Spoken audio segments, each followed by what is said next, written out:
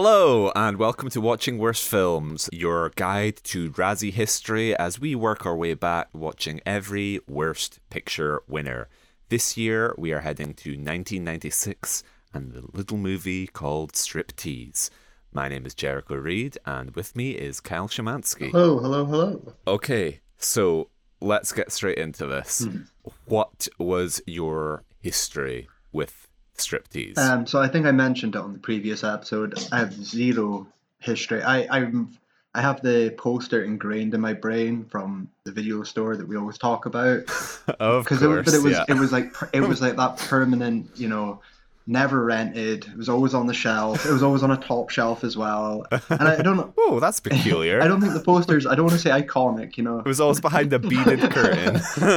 Yeah. No, the poster is kind of iconic because it is completely unrepresentative of the film. 100%. Other than that, I assumed it was.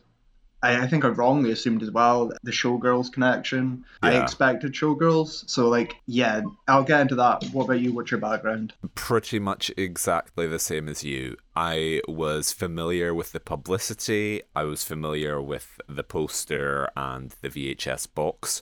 And therein ended my knowledge of the film.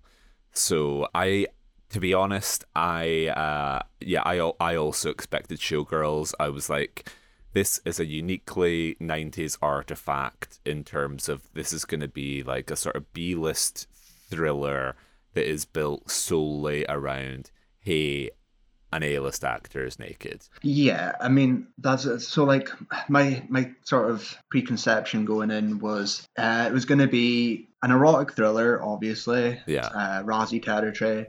I expected basically miscongeniality mixed with Showgirls. I sort of and I kind of nailed it sort of with an FBI agent has to go undercover as a stripper was my sort of guess this was going to happen. Fish out of water kind of, yeah. There's going to be something happening. And then it was going to basically just veer into Showgirls territory. That's not what I got, and that's not what I seen. Yeah. I'm very surprised. Yeah, so what we got is infinitely more insane and interesting than what either of us imagined. My thing was, so you were expecting miscongeniality. I was expecting Boogie Nights. Of course, everything is a Paul Thomas Anderson movie. Demi Moore is the lead of Striptease, which we haven't mentioned until now, but also the male lead is little Jack Horner himself, Burt Reynolds. So I was expecting something like he introduces her to the seedy world of strip teasing. I was expecting montages as she learns how to strip tease. I was expecting Boogie Nights, but she's Dirk Diggler, essentially. Okay. Yeah. See, that's high expectations to go with. Not quality, just in terms of structure. And so alarm bells started ringing for me when I'm in LA at the moment, and a friend, Carrie, was like, "Oh, what are you doing?" I was like, "Well, actually, I'm watching the movie Striptease," and she was like, "I haven't heard of it. Can we watch the trailer?" And so I watched the trailer before watching this, which was my first insight into the tone. And I'd never done that before with any of the Razzie winners. I always just went in either knowing the film or completely cold. And it's a bit 90s trailer voice, but the trailer shows you a lot of the sort of high points, and so already I was like, how on earth are they gonna make this work? This seems like, but it's still I could still kind of see my Boogie Nights thing working. But the trailer does suggest there's a lot more sort of all over the place comedic moments, and then what I saw was the completely unrepresented by the trailer, because this movie, is it fair to say, so this is the first one due to the time difference that we haven't sort of watched side by side. Yeah, we haven't discussed this one either for the first time, so this is quite new territory. I enjoy that. Yeah. Is it fair to say that this is one of the most insane movies we've watched for the podcast? Yes, to an extent. And again, completely out of left field, it's one of those, I don't know which ones I could compare it to in their history. I didn't expect any of this. I didn't expect it to be as zany comedy as it was. So yeah, I would say it's one of the more insane ones. and consistently insane as well. Like, yeah, yeah, I agree with you. Okay, so before we delve into it, let's just tackle some of the things about Striptease. Let's just cross off some of the production details, Yes. I guess.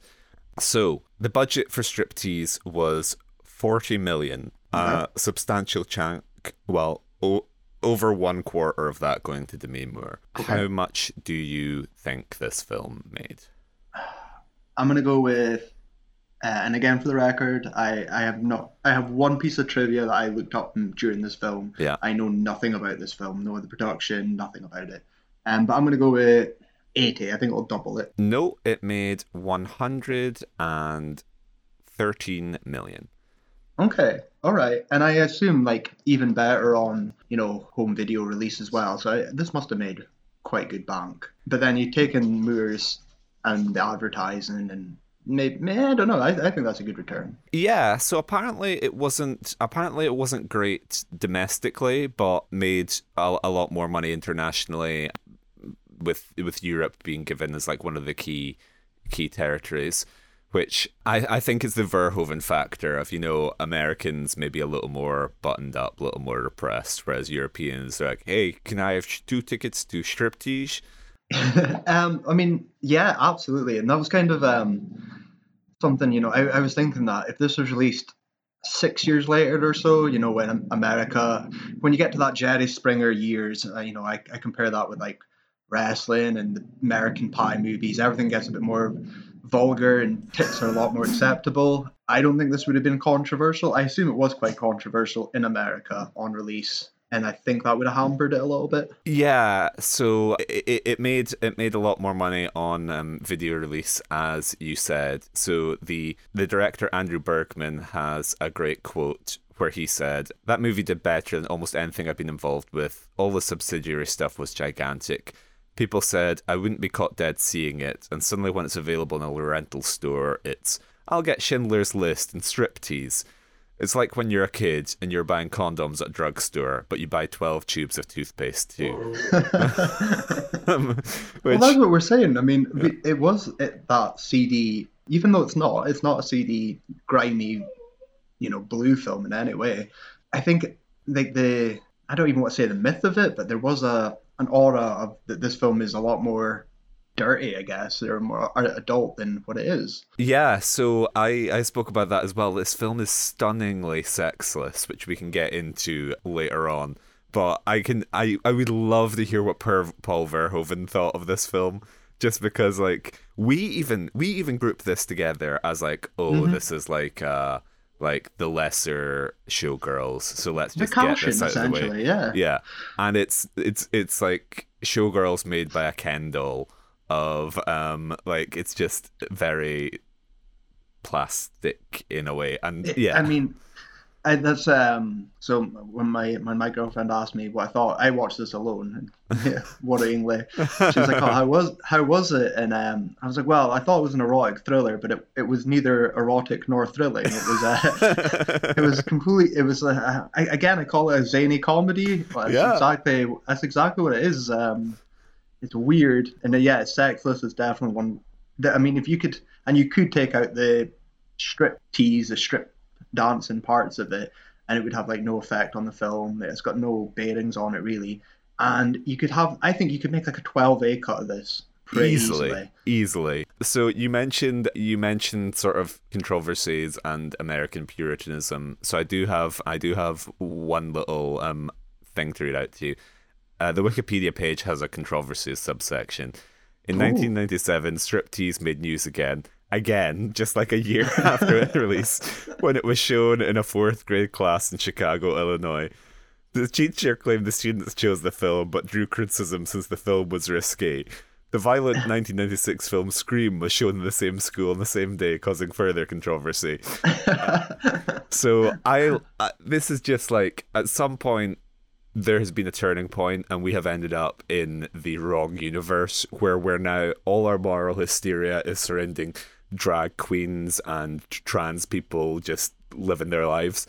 There is some world in which striptease is the culture war issue, and people are getting all tied up about like they're they're showing striptease in schools. I don't want my kid growing up to be like Burt Reynolds. And I guess when we get round to it, we'll probably like touch on these subjects again with Showgirls. Yeah. So I'm quite curious to, obviously the films are uncomparable, but like sort of the controversy and the reception and the cultural zeitgeist effect that they both have in different ways. But yeah, no, that's interesting. Strange choices though for a teacher. We've only got Scream or Striptease. That's the only films we can show today. Yeah. So without further ado, let's get into it. So we've covered. You watched it on your own. I watched it with my friend Carrie, and she has a projector. So this is the sort of biggest that any of our viewings have ever. This is the closest we've had to the closest I've had to the cinema experience of watching this on a big screen.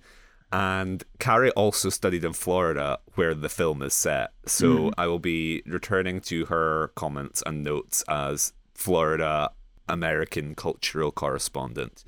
But the film begins, and we were setting it up, and she was by the projector being like, I just want to wait until there's like a dialogue scene in case I need to adjust the levels.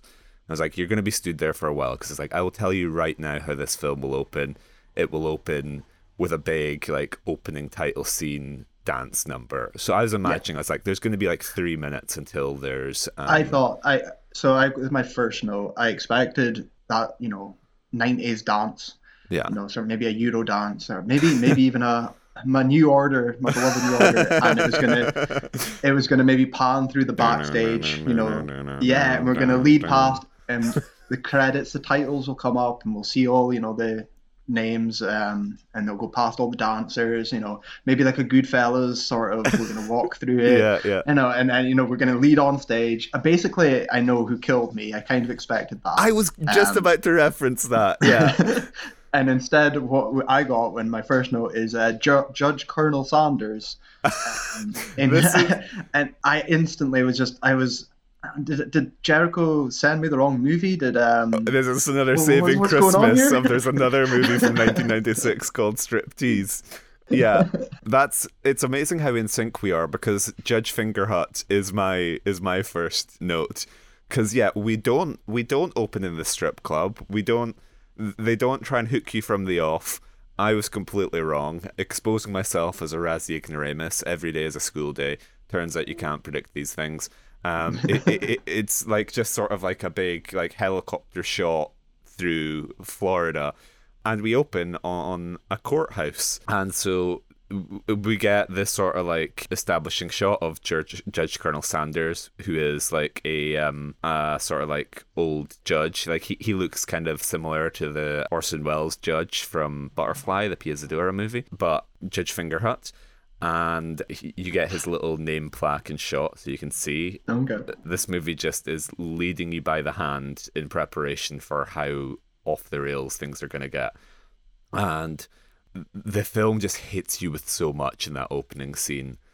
Like, I was kind of lost, because it's just every line that Demi Moore says is like exposition, and it's like important exposition. It's like a separate point of exposition, basically. 100%. And there's a line from the judge as well, where he's like, when we're going through all this exposition, he's like, your husband's a good man, so you're not getting custody. Yeah. I like him. I like the cut of his jib. Yeah. And I was like, oh my god, this is an info dump right away. But okay, like I'm okay with that.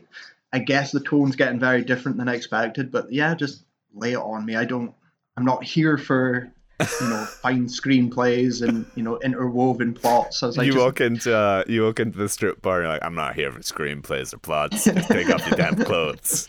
I got a fistful of ones here to me. I've got. Show me the money. Yeah, so I have written here, which I'm almost tempted to say it's her first line. It's not, but she, quote, I just lost my job as a secretary for the FBI. Mm-hmm. Like, it's just, it hits you with so much, where I was just desperate being like, okay, what's relevant here? because you're just landed like in the middle of it. We don't get any up the court steps. We don't get any like Oh dressing no. for the court day or speaking to friends or anything. It's just wham, you're right in the midst of it. She apparently worked for the FBI. And then I don't know if I missed in that scene, but they're like, and her husband also worked for the FBI. Oh, okay. I think I missed that. I didn't pick up on that. Yeah, they drop in that he has some connection with the FBI, and Oh, okay. the husband. So I wrote here, husband, classic piece of shit actor, and because I didn't realize until later on, it's our beloved Robert Patrick.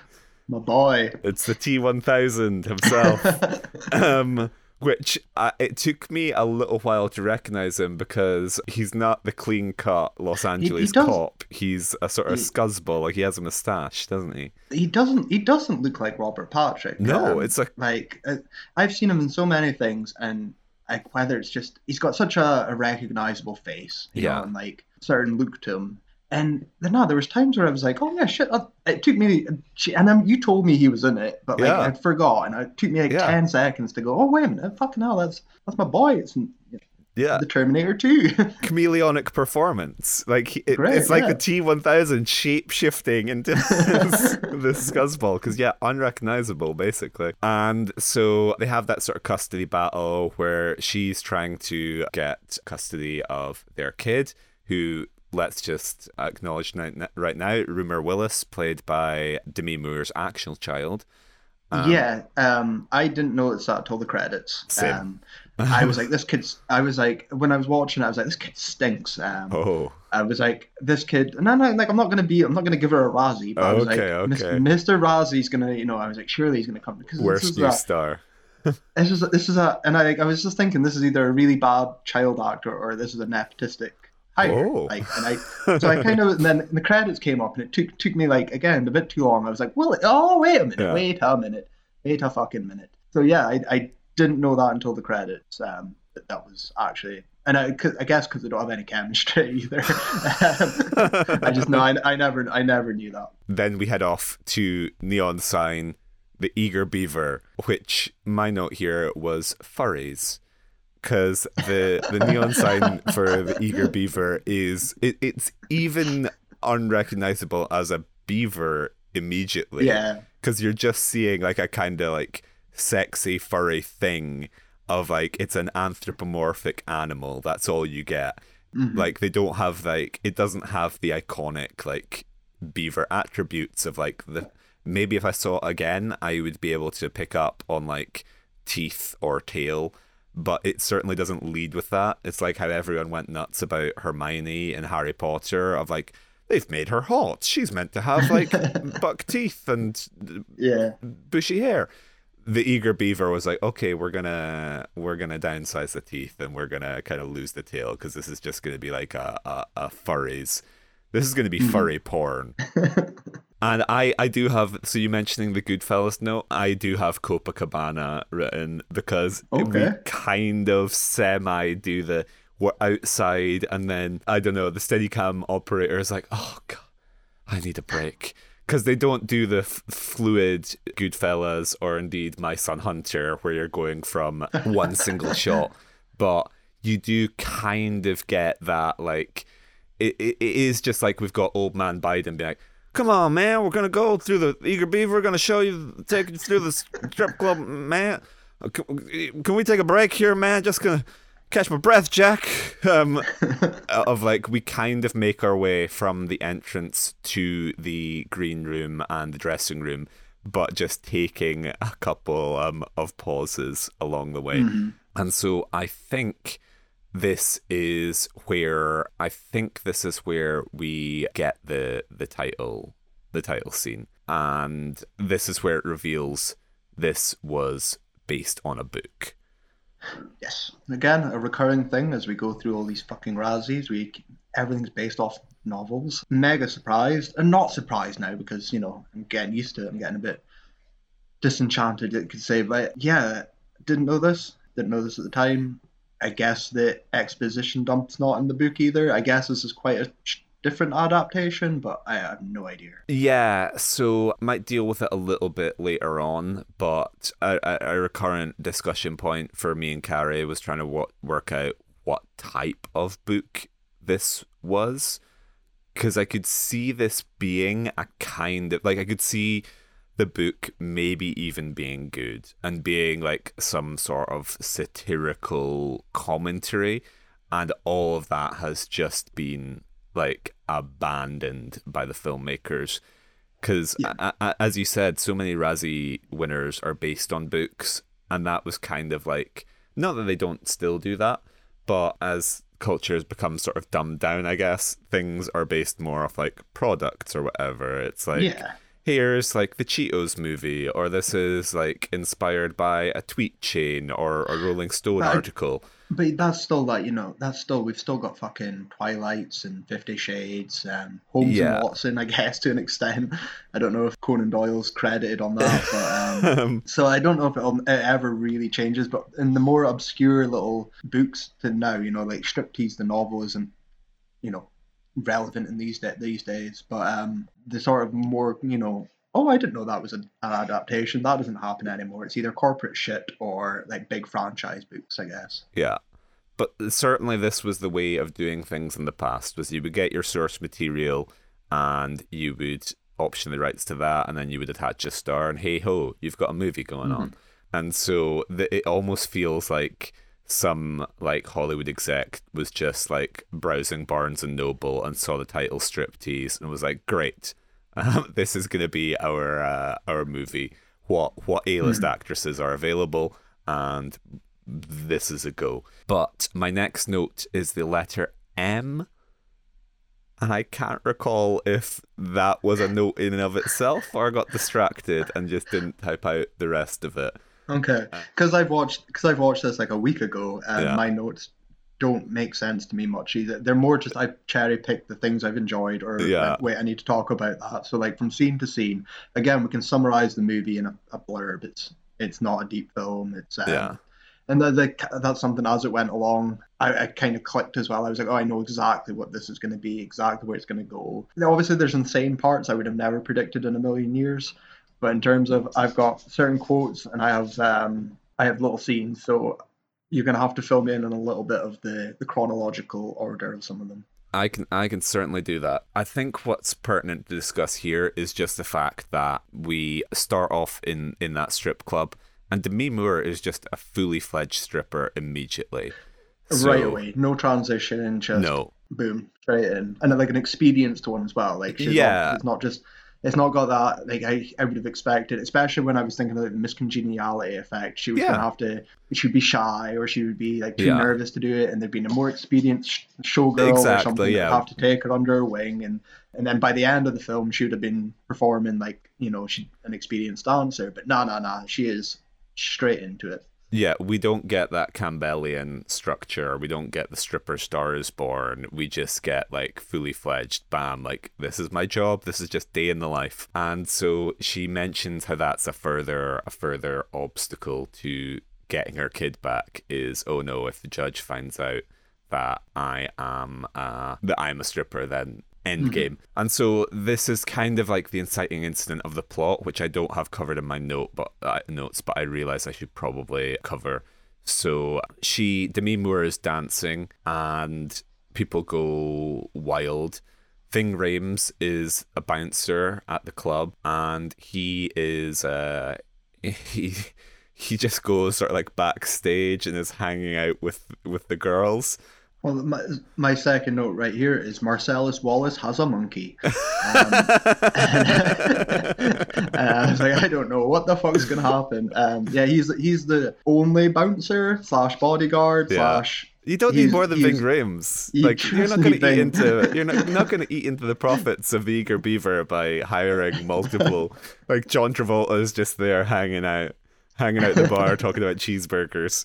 But so Ving Rhames is slacking, or in fact, maybe you do need more than Ving Rhames because he's slacking. So some guy jumps up on stage and interrupts Demi Moore's dance and like proposes to her essentially. Yeah, he's on a star. No, it's like it's a stag do or the American equivalent. He's Oh away to get yeah, married, so he's bachelor party. Sorry, that's yeah. the American one, and he's really really drunk, and he goes on stage, and she asks him as well, like, what would your fiance think, or Yeah. he'd tell you to go Go home, home, but yeah. he's yeah, and he's getting a bit too handsy as well. Yeah. So yeah, that's what he's up to. And Ving Rhames is fucking about with his monkey backstage. So it all kicks off essentially, and who steps in to save the day but our man Jack Horner, who just glasses the guy. Well, yeah. So first of all, an angel appeared is my next note, because when it's his first line. That's when he's coked up or drunk as well. He shouldn't be there. He's like advisors, like, you're a senator, you can't be here. You're a congressman or whatever the Yeah. fuck you are. You'll get recognized. Just keep a low profile. Yeah. And as soon as Moore's on the stage, and she's quite tame as well compared to like the previous dancer. Yeah. And he's just starstruck. He's in awe. In his line, an angel appeared, and then he just goes up and fucking bottles the guy, which brings me to my first and pretty much only note or trivia in this film. Mm-hmm. So, a small part of this film is played by Gianni Russo. He plays one of the mobster associates of Burt Reynolds. Okay. He's barely in it. It's him and his son. I can't remember their names in it. But when I was watching it, I was like, it's one of those, I recognize you. Why do I recognize you? So I looked him up, and he is Carlo Rizzi in The Godfather. Oh wow! Like, all right, that's where I know him from. And then as I was reading it, it's on his. He's also in the Super Mario Brothers movie, but I think it's The Godfather. I'm thinking of him. And yeah, and then I read this, and it was it clicked. I was like, I don't know if this is like just the word nice bit of synchronicity or something. But in his trivia, it's in 1988, Russo killed a man inside a Las Vegas nightclub. When he tried to intervene to stop a man from harassing a female patron, the man stabbed him with a broken champagne bottle. Russo, a legal carry gun owner, pulled his gun and shot him in the head. So no fucking around there. I was like, oh my god, that was. I wonder if he had like flashbacks and he was watching, the Striptease premiere. And Yeah. Like, oh, like, something happened like this to me, except I shot the fucking guy. I didn't ball him; he balled me. So yeah, that's like my only bit of trivia. He's barely in the film either. He's got such a small role. But that's it. I probably shouldn't be laughing at the killing of a man, but that just sort of adds to the absurd legend of Striptease. Well, that's it. And then 5 years later, he does Mario Brothers movie, and then a couple of years after that, he does Striptease. So all's well that ends well, not except the guy. Do you think it's like the notorious Christopher Lee anecdote from Two Towers, where Peter Jackson is like speaking about like stabbing someone or slitting their throat, and Christopher Lee just sort of looms up behind him and goes like, actually, when you slit someone's throat, they sound like this, or they make this exact noise. He was just a consultant for strip club violence. Mm-hmm. Anyway, my next note is cats. So God knows what I'm going to be like at the end of this quest, but I'm already becoming too Razzie pilled, where I'm just seeing the connections everywhere, and particularly being in LA and like going around like the Academy Museum and things and just being like, oh my god, Razzie, like seeing connections and drawing lines. I'm like Neo just seeing green numbers. I'm like, oh, it's Taylor Swift, star of 2019 movie Cats. It's this and this and this and Rob Schneider. So one of the strippers does a Cats routine, and that's kind of like our entryway out of. It's like we're introduced to a bunch of dancers, including like Urban Sprawl or whatever her name is. Mm-hmm. But we exit on Cats, where I think they're like, this is about to get weird, so you don't want to see this. It's furry night down at Eager Beavers. And then we enter into a domestic scene with a couple, and this is where I have my first note, which I can definitely identify as Carrie rather than me. So basically, I think I haven't distinguished, so I think if anything is a funny or interesting observation, that's probably something Carrie said that I just desperately scribbled down, and then nonsense about cats is going to be me. She was like, the long lighter, she was like, that's a touch of realism, because we get a woman in like a sort of Florida pad who lights a cigarette with one of those long barbecue lighters. Mm-hmm. So that's apparently an authentic Florida detail. However, it's not Florida decor because you get the sort of like wood panel kind of like trailer thing where a couple sat down, and then that apparently passes the test, but in the reverse shot, not up to scratch. Not Florida. But one of us, this is where I'm losing touch with. Someone said, "Who the fuck is this?" Because my next note is way too many characters. Yeah, that is definitely a case for me. I think, I don't know if this is relevant. I think it is. My next note before is who the fuck dances to Annie Lennox, which is yeah. So I'm gonna go on the record because she's not invited on this podcast. I do not like Annie Lennox. I don't like our arithmetic. fellow Aberdonian eurythmics. Yeah, well, I just can't. I fucking hate them. I was like, there was like 2 songs already. I think she danced to at this point, and I was like, great. Like I was like in 1996 as well. Like, why you would be playing Annie Lennox in a fucking strip club? You know, like there's nothing more unerotic than Annie Lennox either. And this is like, I'm thinking, oh, it's going to be like The Prodigy or something. I don't know, that's like British, maybe I'm thinking over like Babylon Zoo or, something like that. You're going to be dancing to something that's a bit more fast, maybe. Were the Nine Inch Nails going in 1996? Yeah, I don't know. It's all like Boyzone and Take That, isn't it? The Spice Girls. But yeah, I was like, okay, so I was like, my actual note is far too much Annie Lennox, minus 10 points. And then 20 minutes later or something, there's a quote from, I think it's the owner of the Eager Beaver. Like, you get such a good, you're like our number 1 draw, even with that shit music you play. And I was like, hey, plus 10 points. Like, call out. But there's so much Annie Lennox. I didn't expect like the entire soundtrack to be Annie Lennox and the Arithmetics, and it really fucking annoyed me. So yeah, that's my note. Annie Lennox is someone who I don't have any huge familiarity with, so I didn't really notice until, for once, I think we watched to like the end credits, and so got all the songwriting acknowledgements, and I was only watching that and seeing the name Annie Lennox come up multiple times that I was like, did they have some deal or something? Like, why was there so much Eurythmics on this soundtrack? It's such a fucking strange choice. Yeah, like, whatever. I'm glad they called it out, though. I'm glad even they called their own soundtrack shit. Because there is other good stuff that, I think Prince is in here occasionally. There's some stuff that is a bit more fitting. But yeah, no, not an Annie Lennox fan. I'm glad she wasn't stripping, but I don't want to hear her voice.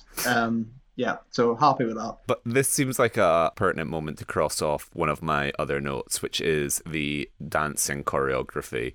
So I'm like, did they have like a choreographer? Because if you told me that Demi Moore just rocked up, no research, day one, and they just filmed whatever she kind of did, I would believe you, because it's not good.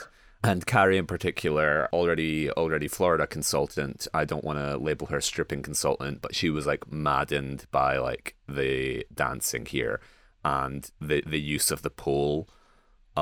She's like, she's just holding it. She starts off like touching it, but the pole's not utilized by anyone really.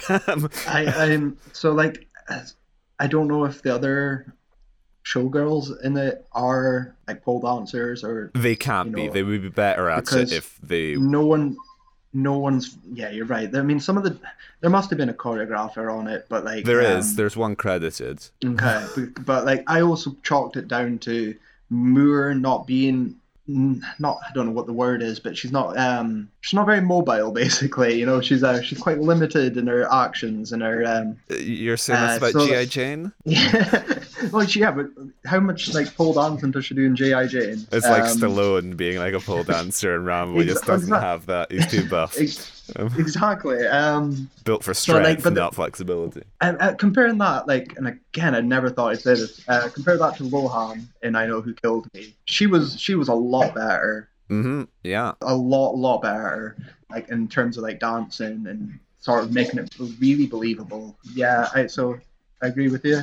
So my thing is, I'm like, I haven't been to strip club. My entire knowledge is based off cinema, and I don't know if this is I don't know if this is the movie being a crap movie, or if this is just accurate to the 90s.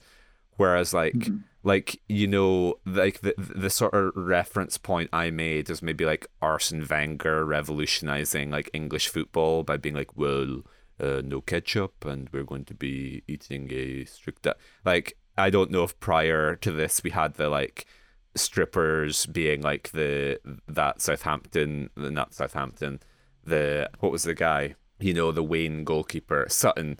I don't know if we had strippers being like the Sutton United goalkeeper who ate a pie like while he was on the bench. Yeah. I was like, were strippers in the 90s just like sort of a bit worse at their jobs, whereas now in the internet OnlyFans era they've all been forced to become like peak athletes, where they're doing like these incredible acts of like strength and acrobatics, whereas before in the 90s it was kind of okay to be like, hey, I'm just going to have my finger on this pole, I'm going to sort of shake around and shift my weight from one foot to the other, and that'll be all right. Well, I guess Showgirls, again, when we get round to it, is going to answer that question. Yeah, because no. That's going to shoot that out the water. Yeah. Bring my man Paul in here, because the dancing, as I recall, is better in Showgirls than it is in Striptease. It's exactly what I recall. So I'm willing to be wrong, but Verhoeven never lets me down.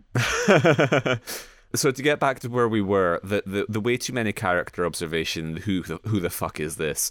So I think that's Demi Moore picking up her daughter from perhaps even like in-laws, because she's married to Robert Patrick. They're separated but still married, and something which me and Carrie were constantly trying to suss out is like, how did they meet? How did they get together? Because they have nothing in common. This relationship is... I'd love to see the prequel. I'd love to see Striptease Zero, Yeah, exactly. Give me her becoming a stripper, and give me the two of them meeting. Give me their FBI days together, falling in love, and getting married, because they're so worlds apart. And then, like, I guess it's trying to say that maybe Robert Patrick maybe had like the facade of being a good person. Yeah. Maybe he was a cop, or, and a slightly robotic cop. But now he's sort of, showing his true colors, and he doesn't give a fuck, and he's deep down a nasty person. That happens. But no, they are worlds apart, and there's no connection there. It doesn't make any sense, and I don't think that's just weird casting. That's like the writing as well. Yeah. I don't know if that's fixed in the novel, but it's really jarring, because basically we just get these two, like, the way too many characters is they're just throwing so many people at you so early on, and you're trying to pan through of like, is this someone that I'm gonna need to, like, should I learn who this person is? Well, it's 100% it, because that's like a note here about Jerry the rapist or Jerry the creep. And I was like, there's a scene early on where he, like, he's waiting for flowers, and I was like, well, again, Ving, stop fucking about, because there's a creep just standing outside their fucking car, like, waiting for them. Yeah, exactly. Like the sort of like, you have one job. Exactly. Yeah, bouncing 101 of stop people from following your dancers home, and Ving's just like, nah, it's cool. It's Jerry. It's Jerry, man. Yeah. And she's like, even though the other strippers are like, he's a bit weird, I don't trust him. And Moore's like, no, he's deep. He's harmless. Fine. He's harmless. But he was a character. I was like, okay, do I have to give a fuck about him? Is he gonna be important? Is he gonna be a love interest? What's gonna fucking happen here? Because there's too many. I only care about Ving essentially at this point, and Patrick and Burt, but we haven't seen too much about Burt Reynolds yet. He hasn't come into his element yet. So right now I'm pretty much only invested in the manager of the Eager Beaver and Ving. These, like, show me more like a Sopranos, like sort of the day to day about the bada bing. That's what I'm interested here.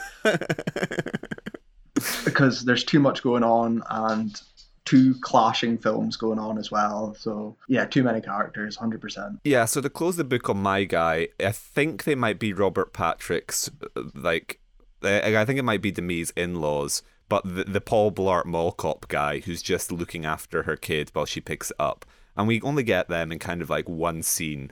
So turns out me trying to scrutinize his like security uniform was pointless, because he's just not really relevant. And why did he get played as such a creep as well? And I know it's so she could get Yeah, information yeah. and like, but I was like, this isn't. You're not portraying this as an erotic thriller. If this was a, a CD, I know who killed me sort of like You're not making Silence of film. the Lambs here, where every Yeah, supporting male character has this sort of predatory gaze. I You're mean, just, I don't know how far off it was, but they were just talking about not having niblets up my hoo ha and pasta wrestling and stuff like that. oh, Like, okay, yeah, yeah, so I was like, the weird tone shifts here. I was like, I don't get these two clashing sort of films, and I'm not interested in this other side. I'm not really giving a shit if Moore gets their kid back at this point.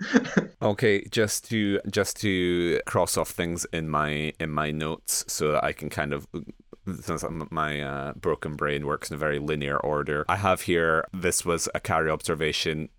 It's interesting watching these with other people, and I think like just sort of how other people look at films without the baggage of having watched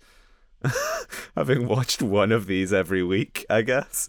Like, Hmm. so she was more positive, and she was like, "Oh, the editor deserves their paycheck because that's a good transition." So there's a moment where like Demi Moore, like I think, slams down a trunk or something, and it uses that as like a cut transition with thunder into like another scene.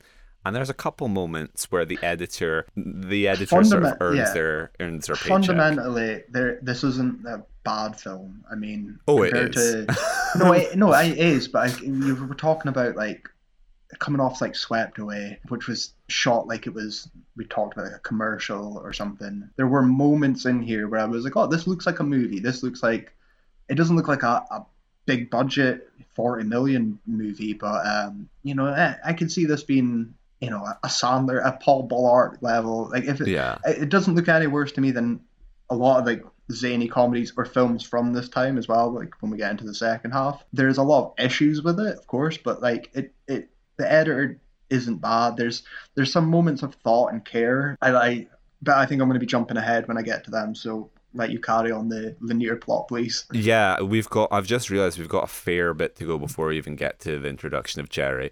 So my next note is I'm not putting these in corn because as you mentioned earlier, the owner of the Eager Beaver has all these sort of like gimmicks and plans for the Hmm. club. And one of them was like, corn wrestling, ladies, you're gonna be doing cream corn wrestling. And that's where we got the like, I'm not putting my hoo-ah. Al Pacino's Niblets up there. my yeah, niblets up my hoo ha. I wrote it down because it made me. I have two genuine laughs in this movie. This was Yeah, a chuckle. This wasn't one of them, but this was a chuckle. I was like, okay, this is fun. This is zany. This is I hate him, but I like him. It's a fun character. yeah. I'm sure he has a lot to do with the plot, and we'll stick around with him. And yeah, So that's the dancer with like comically, obscenely large breast implants is like, I'm not putting these in corn. That's her contribution. And then we get a monkey reaction shot at some point. And so this kind of like leads into, or this calls back to what you were saying, is like we're just getting all these characters who you assume are going to be relevant, but they're not. And the monkey is most representative of that. Because why the monkey is in this film, I have no idea. We get like copious reaction shots of the monkey. yeah. Is this just a 90s thing of everything's a bit funnier if it has a monkey? But Did someone have a monkey they were babysitting and just brought to it's set that day? Like, did it it's escape? Was it like the monkey comes with the club location, and so really like he owns the club, so it's again what I mean is where it's leaning into being a zany SNL comedy. Like there's yeah, that weird like someone like, thought it would make it funnier and have like maybe the juxtaposition between Ving and the monkey, and yeah. there's potential for jokes that they write themselves as well, but like not for this film, not for this movie, maybe for other movies out in '96. There's and we're gonna come. I've got that later, but yeah, no, the I didn't mind the monkey though. I'm gonna be honest with you. I did not mind the monkey at all. um, I just want to know more about the monkey. Have you seen the Fablemans? Yeah. Not yet, no. So spoilers for the Fablemans, not really, but Steven Spielberg's Pick, mum. Steven Spielberg's Bing, mum gets a oh, sorry, monkey. Bing's in it. Steven Spielberg's mum gets a monkey, and it is like it could be the same monkey for all I know. I don't know Yeah. the lifespan of monkeys, but it's that capuchin monkey, like Ross's monkey from Friends, like Just a way to say Night that. at I the was like, Museum. that episode had to be around 96, 97 or something. Anyway, The monkey. screenwriter was just like, a monkey, of course. Yeah, That's what this film needs. it's easy. But yeah, like, sorry, continue before we never end this film. Razzie Brain, WWF. Yep. And so they Wrote that mentioned like they're like, what are we, the World Wrestling Federation? And it's like, nice little tip of the hat to our podcast. And then the owner of the strip club is trying to further monetize his business with merchandise, and so he presents to them coasters and t-shirts, I think, with the mascot, the logo. And it's like, hey ladies, maybe what about when you're on stage you could take a pause the Eurythmics and try and hawk the merchandise. And Demi Moore is like, we hate these. They degrade women and beavers, which was again like I think that was it. I think that was when I first realized. I was like, oh, these are actually meant to be beavers. Okay, that's cool. It's not just like a non-specific animal. It's meant to be a beaver. And this was where I was again grateful for Carrie's presence as a Canadian and ex-Florida resident. I was like, it's almost like you're uniquely positioned to comment on this film and the crimes against Canada's national animal. And she's also a woman, I guess, so degrading women and beavers. And she's also a monkey. Far more pertinent, far more relevant perspective than me as a man who is like, yeah, whoa, those t-shirts are so cool. I've got to get me one of those. And then we go on to the cockroach. So I'm running out of notes. All my notes are in the first half hour, and then they're just random bits throughout the film, especially when it starts to hit the lull for me. Yeah. The cockroach scene. So Ving has a plan that he's spoke with his lawyer, and it's a Lionel Hutz type lawyer, which I loved. I was all up for that. He's going to put a cockroach in yogurt and sue them because it gave him such a shock that his hair fell out, I think's the line. And I was like, okay, this is a fun little diversion. I'm cool with that. Yeah. But when the joke actually pays off is when he puts it, he gives it to the lawyer, and it's in the lawyer's fridge. Yeah. And the lawyer's secretary is like, oh, I'm on a diet. I'm just having yogurt today. Yeah. I think she gets offered something. I can't remember. So obviously it's such an obvious setup, and she sits down and she obviously takes the roach yogurt. And she's just sitting there spoon after spoonful, and then the crunch, and I love her. She just like little shrug of the shoulder, whatever, and then just carries on eating. Yeah. One of two actual laughs. I just didn't expect. I thought it was going to go with the obvious, shriek and 1996. I was like, I like that joke. It took a long time. It went nowhere. It had no relation to the film at all. Yeah. But the zanier parts of this, when it does kind of lean into this, this could be David Spade in this, this could be a Farley film. I enjoyed it. So yeah, the roach, one of two actual laughs. I'm the complete opposite, where I had cockroach in tone because I was like, what the fuck is the tone of this movie? Because it's like, this is all over the place, where it's doing that kind of like absurd, like Sandler, just like this sort of aside that doesn't really go anywhere. I was like, this movie is almost nothing but a collection of disparate subplots.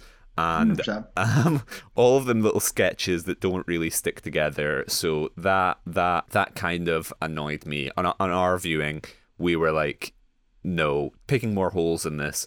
With Carrie's observation, she was like, that's like, there are tons of yogurt pots in the fridge, like identical. And she takes the only one that is labeled like Ving on the top, like it has a little piece of. It's like, why the fuck would you? Like, it's not even as if it's the only one, and so she's like, but it's like specifically, she's like, so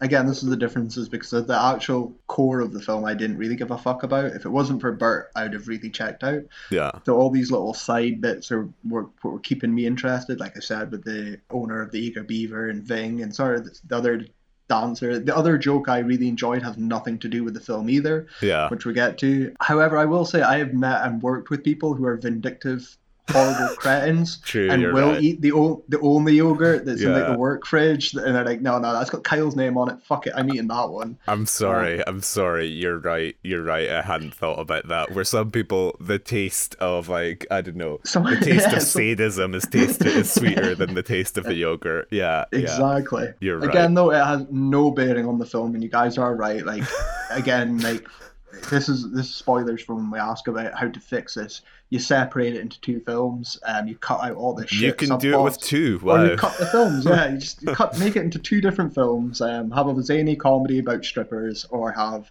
miscongeniality has to go undercover to stop Burt Reynolds. So perhaps a possible reason this was included is just like a little detail for Florida residents, because apparently those cockroaches are a specific variety of cockroach called palmetto bugs, and they're everywhere in Florida. Mm-hmm. And basically, yeah. So that's a Today I true to learned.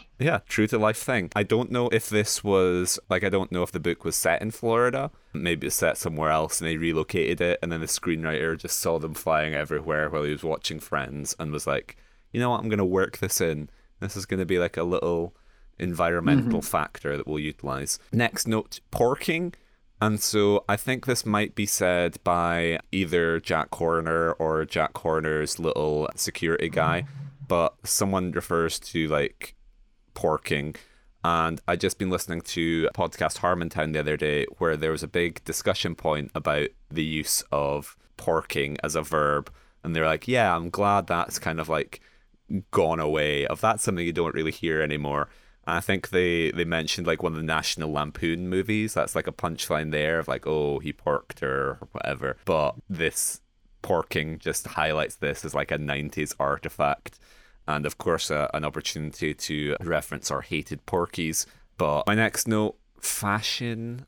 I think that might just be that this seems like it's a 90s movie, but it seems like a little bit more stuck in the 80s. I don't know if that's a Florida, like Miami Vice thing. Can't remember if there was a funnier observation going on here, but alas, that has been lost. Next note, surprisingly sexless. So, So I've got a note here that can kind of link into that. The owner of the Eager Beaver is talking about how he can't get an erection, and he's not attracted to any of the strippers. And he says, SeaWorld is the last time I got it up. And they're like, yeah. what? And he's like, oh yeah, the porpoise has got me hot. And I thought it's my favorite episode of The Simpsons, Troy McClure episode. I'm going to SeaWorld. So I was like, oh, that's, Yeah. again, nothing to do with anything. Yeah. But I was like, you're right, Mr. Beaver. This is an incredibly unerotic. This is such a sexless. No one's going out here with fucking hard-ons. No one's rushing out the theater with their other half to go parking. No one's Yeah. doing. This is so sexless. Yeah, so 100%. Which is why I would love for this to have director commentary by Paul Verhoeven or even John Waters, like the Mommy Dearest thing. I would just love someone with a little bit more dirt under their fingernails to speak about how just like anodyne and sanitized this is, how sterile it is. It is. Because I was like, no one fucks. I was No. like, no, this is just like, for a movie that I thought was about that sort of like eroticism and scandal, it's just like, it's so clean of like the strip club is just like a 9 to 5 punch your clock. And I 100% thought that, and I was thinking as well, and it's the Moore Willis connection, because in, was it Color of Night, when they had that yeah, quite intense like 5 minute sex scene that was quite yeah, graphic. Took me by surprise as well. Even compared to like 50 Shades of Grey and other things we covered, that's the one I was like, oh my god, that's what I was expecting here, was more Color yeah, of Night, sort yeah. of intense like colors and sort of moods and things, and just basic, like, is this simulated or not? Is this like a question? But nothing at all. Well, to go back to our other Demi Moore's other appearance on the podcast, Indecent Proposal. Indecent Proposal is a kind of horny film. Like, they're fucking on the bed of money, Yeah. and like there's the infamous like Woody Harrelson sitting in the in the restaurant watching like fountains. I'm like, oh my god, my wife. Like, just I expected more of that. Whereas, like, yeah, no, just nothing. Like, no one fucks in the world of striptease. Yeah. And the horniest guy is probably Congressman Dilbeck. Yeah. But even he is in a weird sort of like Dennis Hopper. like like a weird psychological pathological desire rather than anything else. But someone says at some point, is this on the same planet as Miami? And that's another true to Florida thing I learned. Apparently every place in Florida different to every other. So again, just want to shout out the like, I don't know, location scouts on the Striptease. That's something I remember. I went to Orlando when I was a kid, Yeah. and we spent like 2 weeks in Orlando, and I can't remember where else we went, but it was literally like leaving, I like a different country. Yeah. I was so, even as a dumb little kid, and I probably was the year of striptease. I was like 6 or 7, but I remember thinking we'd gone from like Florida to New York or to like Washington or something. I thought we'd completely left like a different state.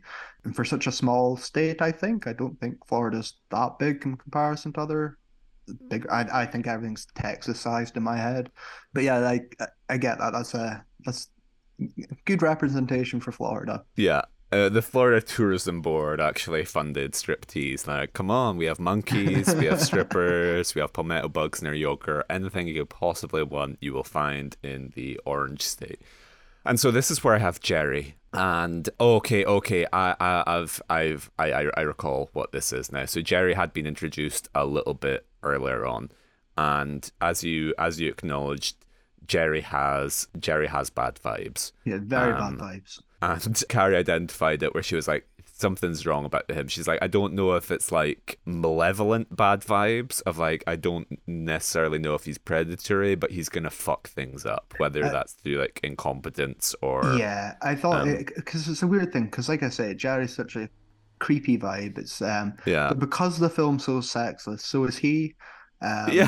So I Yeah. don't know what his intentions are. I don't know if he don't Well, know what he wants to do. because he's a plot device. Because he catches her outside her car and gives her flowers. He's like, my feelings are about you, not your profession.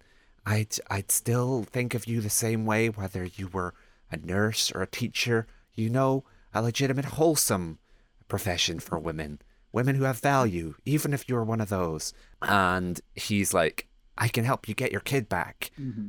Fuck knows how, but fuck knows what Jerry's got going on. But he's like, I can help you get your kid. And then the next time we see Jerry is... Well, it's because Jerry's seen Burt Reynolds in the club bottle the man. And is that why... I thought he was going to blackmail him or something, oh, right? Okay. I couldn't remember. That would make sense. Yeah. Burt Reynolds says to his sidekick, who I forget, and he's like, oh, get rid of him, like... Yeah. Make the problem disappear kind of thing. Jerry sleeps with the fishes. Yeah. So Jerry washes up in the next time we see Jerry, he's dead. He washes up in someone's he washes up in the lake by someone's place.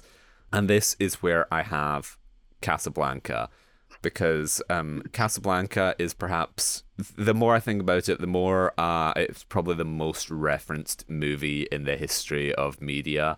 And it will crop up in the strangest places. So off the top of my head, we've done it with Emoji Movie and of course Super Babies, Baby Geniuses. It'll just be like, it'll be the most tenuous fucking thing as well. And someone will just quote Casablanca. Or of course, like, where it makes most sense is Shining Through is almost like one big Casablanca reference. But there's one here which I would not have predicted if you told me Striptease would have a Casablanca reference. Because the guy, I forget who it is, again, probably some tertiary side character whose job is solely to discover Jerry's bloated corpse. He says basically something like, of all the swimming spots in all the world, you had to wash up in mine. Which again is quote or reference Casablanca without watching or knowing Casablanca. We've said it before. There's the 4 quotes or something you're going to pull on, or references like. I don't know if Mr. Bergman or whoever directed this has seen Casablanca or if it's in the novel or whatever the Yeah, fuck. But yeah, I this is probably the turning point in the film for me where I'm not having as much fun. yeah, Um, I my notes are rapidly starting to go away here. If I said it before, if it wasn't for Bert, I would have turned on this film probably by this time because we can, like this is where I'm saying like the plot, you could just make it into a summary almost because like it doesn't really fucking matter. There's moments of madness and stuff we can talk about, but like there's so little other than just random characters. Like I said, my godfather, a boy appearing, yeah, why and what's Lincoln. It's like none of it really matters in the end. So from Jerry's death onwards, I'm a little bit foggier until we approach Burt Reynolds on his boat. yeah. So my notes also begin to tail off. So yeah, you're right. This is the key. And it's almost like the movie checks out when Jerry does, because it definitely, not to say that it was holding it together beforehand by any means, but it's certainly all the sort of corners of the movie begin to drift apart. Yeah. So this is where the plot gets more into overdrive. So something happens with Jack Horner, and Ving Rhames has the line, "Do I look like I follow politics?" Mhm. And I think he missed the Jack Horner bottling episode. I think the guy got to the stage because Ving Rhames was backstage Ways reading cockroach, like, yeah, or doing no, something. no, I think he was reading the Wall Street Journal. Oh, okay, Um, okay. because yeah, me and Carrie latched onto that of like, well, you were reading the Wall Street Journal Yeah, rather than doing your job, so yeah, you very much do look like the kind of guy who yeah. follows politics. And he Um, does because when later on when Moore's spoilers is going on to do her private striptease for Burt yeah, Reynolds, and she goes, "What's the name?" Is Barbara Bush, yeah, and he replies, "I'm George" or whatever, yeah. and I was like, "You do know what fucking George politics? Bush Jr. and Jeb Bush. You do know, Vin. You're a multifaceted character. You're a liar. You're more than Yeah. meets the eye."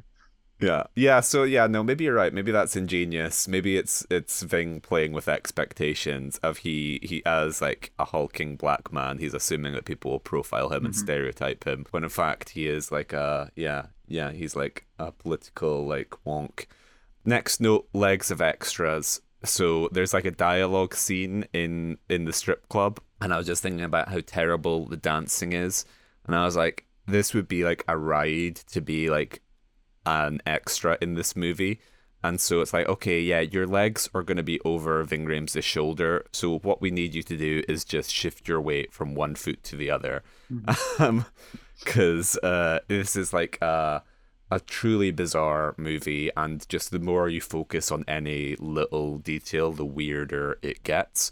One such detail, Demi Moore is informed, like, did you know this gentleman? And like someone's basically taken a mug shot of Jerry on the slab, Yeah. like Jerry's corpse. Like, Well, that's I guess this is one of my last notes. That's the lieutenant, right? yeah, Who yeah, becomes the lead male. yeah, I kind of just want to talk about him for a moment because I didn't recognize. I kind of recognize the actor. I was like, hey, who's this? I'm sure I've seen again. Maybe I've seen you in The Sopranos or something. His character and his performance is terrible and weird. His strange Christopher Walken mixed with Jersey dialogue, yeah. accent You got rather, it. Yeah, is so weird and stilted. And I was just like, I was mesmerized at how bad it was. And yeah. I was like, it was if he was around in more of the fun bits, I guess. But he was. So this is like I was going to get into probably in the second half or when we look through the winners that this him and Moore seem to be in a different film. They Yeah, seem to be taking this really fucking seriously. yeah, Whereas I've got like Burt Reynolds and Ving just having fun and chewing the yeah. scenery, and his performance is so fucking bad. And we haven't even spoke about Lieutenant. He comes into such a Well, major because point. he, like you said, he just enters like kind of halfway through the movie, and then he's almost in every scene. Yep. And so what we're speaking about with the opening, with like Demi Moore just hitting you with so much exposition of like, I was a secretary for the FBI and I've lost my kid. I'm this. I'm this. I'm this. Like her first 5 lines are just pure undiluted exposition. Mm-hmm. and like poorly written, of just like there's no redundant words in that set. It's like she's like the opening scroll from Star Wars. 100%. She's just like hitting you. And Christopher Walken is like that as well. He crops up in scenes either to deliver new information or to basically summarize what Demi Moore has just done. Of like, you're telling me that the congressman is blackmailing you about your daughter, crazy. And yeah, it's just absolutely fucking insane. But so I'm glad you identified him as Christopher Walken, because again, great minds think alike. It was bothering Carrie. She was like, "Who is this guy?" And we were speaking like recasting the movie. She was like, "Oh, like the guy I can't remember, you know." And then it was in his third scene or something. He opens the door and just the cut of his hair and his kind of mannerisms is like, "Oh my god, it's Walken." And she was like, "Yeah, that's it," because he is just like B-list Christopher Walken. It's incredible. I had to look him up because it wasn't one of those like, I don't recognize you. I like I say, I could have seen you in like The Sopranos or something, but I was just like, who is this guy? Like, why have I not recognized him before? Who the fuck's this? And his name's Armand Asante, is how he's pronounced, I think. Oh yeah, And he's quite prominently billed. Yeah, yeah, yeah. yeah. And I was like, I've never heard of you. Why? And he's a very prolific actor, done a lot of TV and movies. But in the previous fucking year, he was in a certain Stallone blockbuster. Of course. He's Rico in Judge Dredd, and Okay. Stallone's evil clone brother. Oh Yeah, yeah, yeah. no. And I was like, "Fuck, so he is." And I was like, "I would never have thought that in a million years." Before we hit on Christopher Walken, Cara was like, "This guy reminds me of someone." I was like, Sylvester Stallone, like Ray Liotta, like Stallone, like he's Stallone mixed with Walken, so Yep. casting him as but 100%. I haven't seen Judge Dredd, but I can Oh, totally see the. wait till we get to that special. I like Judge Dredd. Of course you do. I it was my introduction and the reason I hate Rob Schneider though as well. So mixed feelings on it, but I really enjoy it. Yeah. So we're back in the strip club, and there's a bunch of sailors in the audience in their outfits. And I was just waiting for them to go into like No Dames from Hail Caesar. I was waiting for the big dance number where Channing Tatum's gonna lead these guys in like a little song and dance, but alas, it does not happen. We do, however, get the introduction of another side character who sort of sent Carrie spiraling. We get the Israeli nurse Ariel Sharon is a member of the strip club ensemble. And she's like, "What? Hang on, did I hear that right? Is that Ariel Sharon? Is there an Israeli nurse?" Which is actually in the trivia. The character Ariel Sharon is a reference to the Israeli politician Ariel Sharon. So thank you, very nice.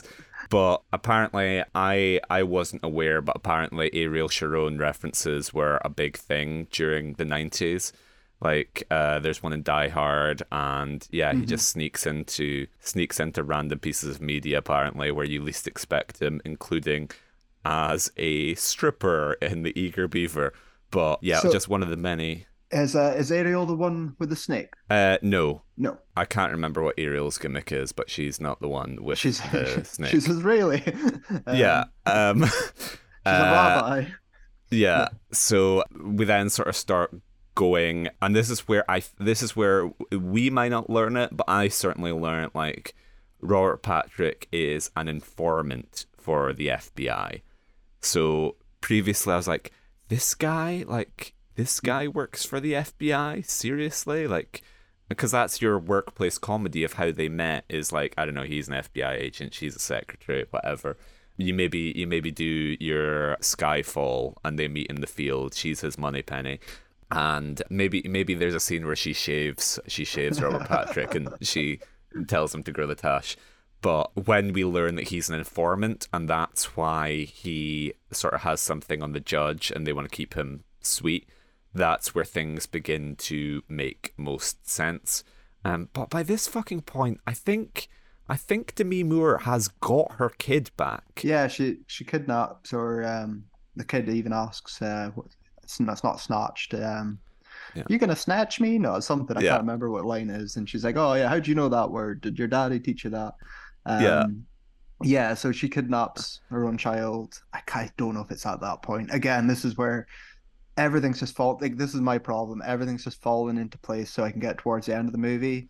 I was Yeah. like, Mr. Handsome, Rico is gonna team up. And they're gonna, thwart Robert Patrick, and then they're gonna take down the congressman, Burt Reynolds. It's just how do we get there? What steps do we need to fucking take to get there? What scenes do I need to sit through to get there? So yeah, I really didn't enjoy the stuff with the kid either. It just slowed everything right down for me, and I wanted it to get a move on. Well, yeah, it sucks all the momentum out of the movie because if her journey is meant to be like getting her kid, to have her get her kid halfway through, and for then the objective to kind of shift to like, I'm doing all the same things, but my goal is now just keeping my kid. It just doesn't make sense, and it just like kicks the legs out from underneath this movie. But we learn that Robert Patrick's an informant because you get a little bit earlier on, he's involved in some wheelchair, like he steals wheelchairs. Yeah, he steals wheelchairs. Like, dresses up as a doctor and like sneaks into hospital, steals them, and then resells them. I believe and he does this in a nice little like father-daughter con as well, which was quite fun. Yeah, Um, yeah. I was like, again, I'm up for more of the shenanigans and some of this little silly side plots. It's the actual main crux of the film that I just don't give a fuck about. Well, it's throwing so much stuff at you earlier on, and you get them stealing wheelchairs, I was like, oh, this is like quite an absurd kind of like con. Like this is almost like a sort of like Coen-esque caper, or like Infinite Jest, the Quebecois cell of terrorists. There's something to do with like a wheelchair there. Like, so that's why I was like, oh, I can see this working in the novel, where they probably devote a little bit more time to this sort of like absurd crime syndicate. But in the movie, it's just like fucking stuff. And yeah, really didn't appreciate it. But zooming through, so Judge Fingerhut gets done because he has a heart attack in a porno theater or something. Yep, that's exactly He's doing it. a Pee Wee Herman and he has a heart attack. So. Lieutenant Rico is all like, he delivers all this exposition as well with like a Yeah. fucking dead serious face. We don't get to see it. Like that would be a great. Fucked, because the judge had a heart attack in a porno theater, and I was like, nah, like you can't stop delivering this with a straight face. Like deliver it like Sandler would or something. Like, what the fuck am I watching here? Better yet, show don't tell. Show us that scene of I want to see him. And then next note, color of bodies. Everyone is very red in this, and so this is maybe where we discuss your backdrop, which is Burt Reynolds is like oiled up, and he's and sunburnt in a. In his boxers, a leather waistcoat, cowboy hat, and a wig. I just want to take a moment to talk about Burt, because I don't think Burt Reynolds is a Razzie legend that we haven't really encountered him too much. We're different fans of Burt in different ways. I think we spoke about it before. Yeah, 100%. I have to say I love Burt in this. I loved his Yosemite Sam accent. I loved his wig. I loved his son. I loved his performance. He had so much fun in this.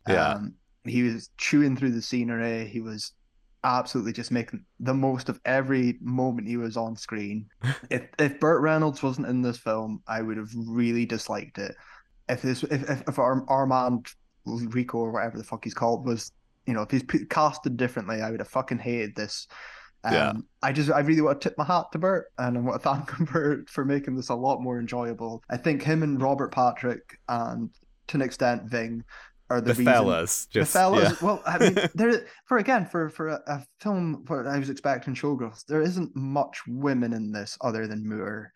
There's Moore, there's Ariel Sharon, there's Urbana Sprawl, there's the Snake Woman. There's strippers in it, but they barely do anything other than strip and babysit.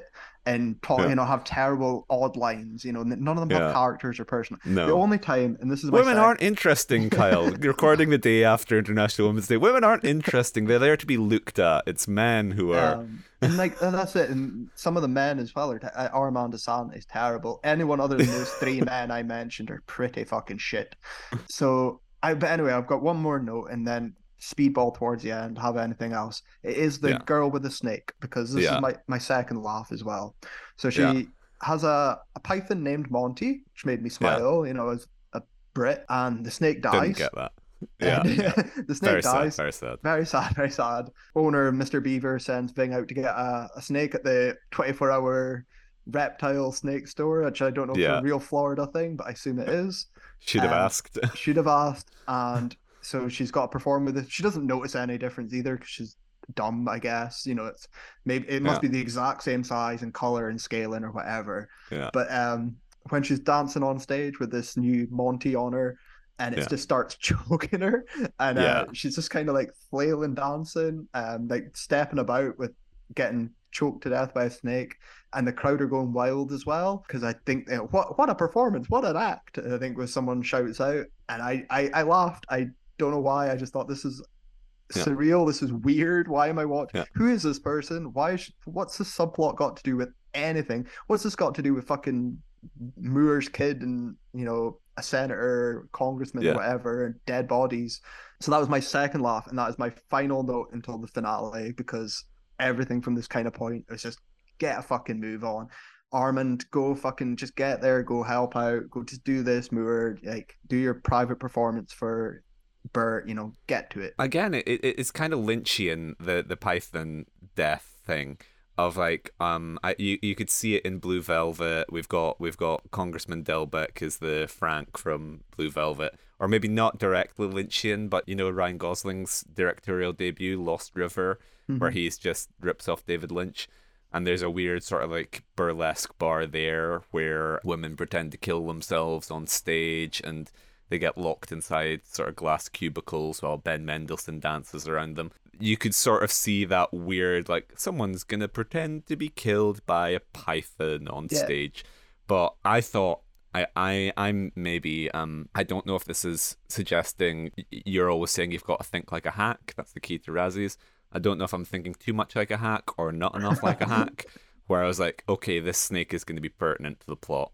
We're not going to, like, there's no time for the hearings. We can't see Congressman Delbecq get impeached.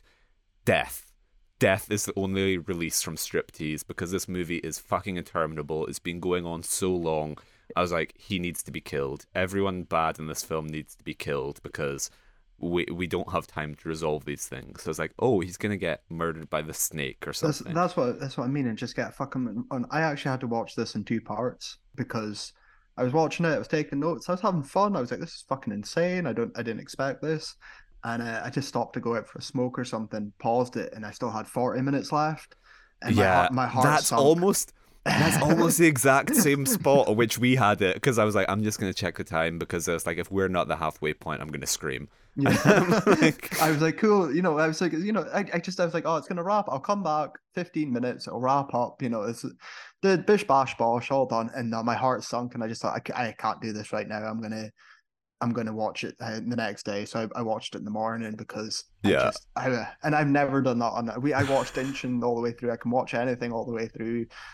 This just, it broke me at this point. I mean, for crying out loud, we watched Absolute Proof in a single sitting. So next notes, as I had identified, or as I mentioned earlier, Carrie was very critical of the dancing and the realism there, and she said the monkey is the best dancer out of all of them. The monkey was later superseded by the dolphins when we get a SeaWorld scene. We don't get the owner; he doesn't go to SeaWorld, but we get to see dolphins. I thought that was a link to that. I thought she was going to be there meeting up with Lieutenant Rico, and then he's going to be in the back just with a newspaper, and newspaper down low to cover. I thought it was going to be a Troy McClure. I'm going to SeaWorld.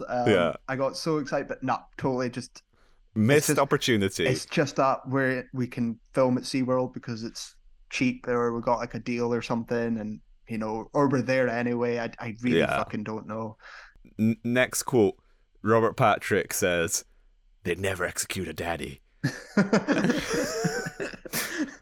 I can't remember in the context. He's speaking about stealing back his kid or something, or he's speaking about potentially committing some crime, and that's what he says. But Okay. good to know, if you're ever in Florida, they will not execute a father.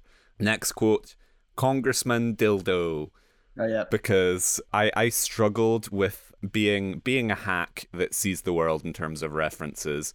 I was like, okay, this congressman, who is he meant to be? Because I was like, on the one hand, he kind of has the Lindsey Graham Southern repressed homosexual thing going on. Florida, maybe there's a bit of Bush mixed in, but he's almost a little bit Biden. He's almost a little bit Joe. So in my picture, you can see him unconsensually touching Demi Moore, and he is so enamored with her that he kind of stutters. Like, "Pleased to meet you, Jack. My name is Congressman Congressman Dildo, ma'am." And so yeah, Congressman Dildo got a laugh out of me, Yeah. I'm ashamed to say. Yeah, no, I got a smile. It didn't get to it wasn't a woman getting choked by a python on stage laugh for me, but it did give Yeah. me again. I was any moment Bert's kind of just having fun. I'm having fun. Yeah. Like there's no direction. There's no for him. He's directing himself here. Got that mixed match, like you say, of what like he's probably meant to be representing or something. But yeah, no, that's a good line. And then we can race towards the end. So, no, chair, don't remember what that was about. Trump, there is a reference to Donald Trump, throwaway line of dialogue, and alligator. So, Carrie was like, glaring by their omissions are alligators, because she's like, I can't believe you have shot a Florida movie and not included alligators. And I was like, that's going to be it. They're saving them. It's Chekhov's alligator, or it's not Chekhov's alligator because it hasn't been introduced, but it's like an alligator is going to eat Congressman Dildo. And that is, I saw Hook the other day. And so that's going to be the ending, is like he's just going to be swallowed by a massive alligator, single gulp, and Yeah, then we are out. it's Occam's alligator, isn't it? Yeah. But we do not, in fact, get the alligator. Instead, we get a weird sting operation. Yeah. Where she's been recording Congressman Dildo while he speaks about like committing murder or whatever shenanigans he's been up to. And then she basically she blackmails Robert Patrick into signing a note That's it. to So release her daughter. I'll try and summarize it as quick as I can. Moore goes on a private striptease for Burt Reynolds to get him in a sting to catch him. She's not going to sleep with him. She's just going to catch him. Robert Patrick breaks into the boat at the same time, kills a man as well, bludgeons a man with a golf club to death. Yeah, I'd forgotten about that because he's broken his arm, and so he has the club as like a splint with his cast. Ving Rhames broke his arm earlier when he threatened Demi Moore, and that was a great little scene that I forgot about. So that's good. I like all this. I'm having fun at this. This is now the last 10 minutes. I'm involved. Demi Moore takes Bert's gun, holds him hostage, and is going to take them away, and she makes him right to hand over custody of their child, and he's fucked. He's stoned. I think he does say he's stoned beforehand, and he's injured as well, so he's all over the place. And there's a great little throwaway line as well where Bert looks over, while he's writing it, and he's, "You're not a well-educated man, are you?" And I love that. I was like, oh my god, just give me more Bert and Patrick teaming up and having some shenanigans on screen. But yeah, we are racing here, so that's how we get the sting operation, and that leads us to where the climax of the film takes place, which is I can't remember. It's in the like sugar processing plant. That's it, the sugar processing. Because Burt Reynolds is like, "Hey, lady, you ever fucked on top of a pile of sugar, darling?"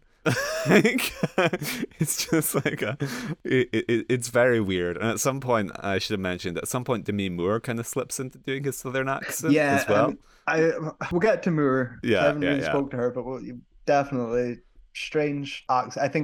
I think she's just overwhelmed by his stage presence.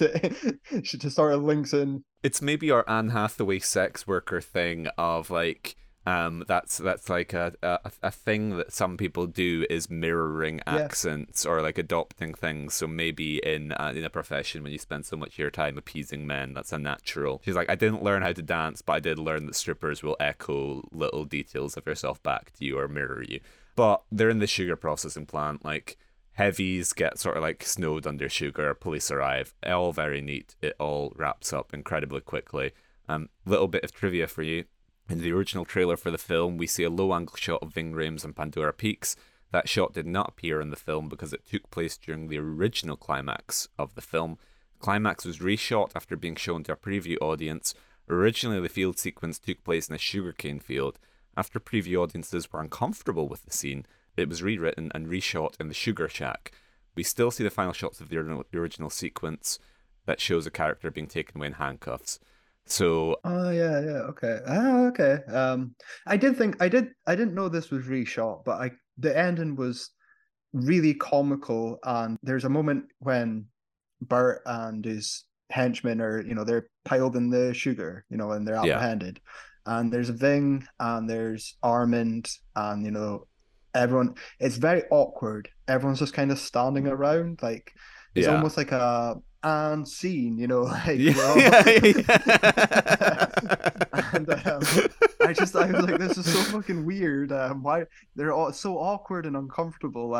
So that kind of makes sense now that it's kind of hastily just fucking rewritten and let's wrap this up and do something different. Well, that was insane to me when I discovered it. So I was like, okay, so the ending, I was like, that isn't even the worst version of that ending. That I could not conceive of something of this being the one where everyone signed off as like, yep, I think we nailed this one. So that kind of concludes the film. Everything wraps up happily ever after, and she gets her daughter back. The strippers are playing jump rope with her daughter, and they even bring her in for your like cast taking their bows moment. Like, we haven't acknowledged the scene where her daughter is like, "Mommy, like I saw you dance," because she sneaks out and watches her. Let's not get into it, but it's just like there's so much going on, and then the end is just like every character is there. Yep. Strippers just run on like, "Here's your daughter." Like, we don't have time to shoot. We've run out of budget, and so everyone's gonna. It's just Annie Lennox, play us out. Yeah. So the Razzie nominations for this film.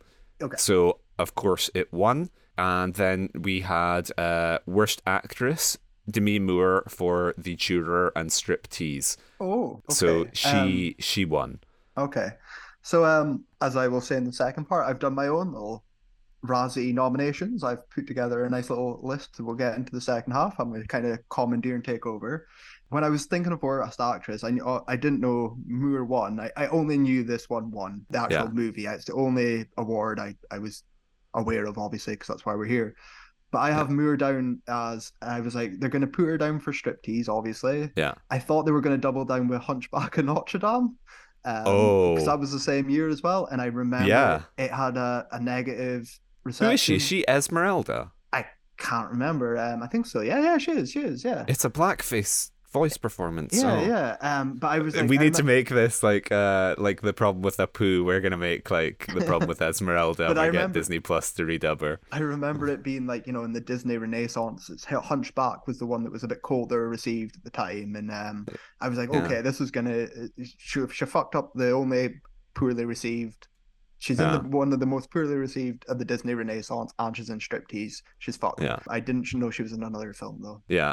So this is well deserved because she is not good. She's in awful. This movie. There's, like I said before, it feels like she's in a different movie. She feels like she takes it so fucking seriously. Everything's delivered so wooden, and it's just like, it's because the film's so fucking zany, like I keep saying, and she's not. It is poor. I mean, you just got to call it. It's not indecent proposal levels here. I can't really defend it at all. Yeah, for someone who got like 1/4 of the film's budget, for someone who was like the entirety of the marketing and like the strategy, the draw, she is dreadful. Like the only reason to see this is hey, she takes her clothes off. Yeah.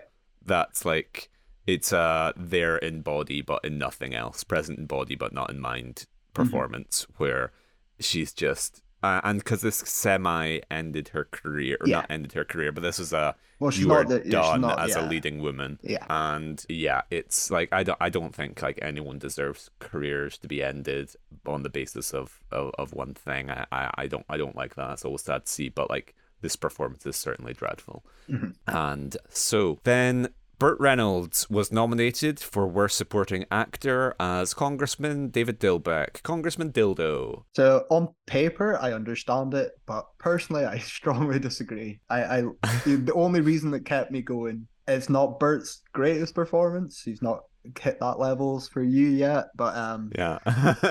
I guess yes. Technically, objectively, it's terrible, and I understand its nomination. But subjectively, I just loved it. I had so much fun. I was in all ready to shit on him because this is the year before Boogie Nights, and so he's probably filming Boogie Nights as this is being released. Because I was just imagining like Paul Thomas Anderson going to like see Striptease one day, like after shooting, and just being like, oh, getting on the phone to Warren Beatty and like, Warren, I just want to, I want to circle back about that playing Jack Horner thing.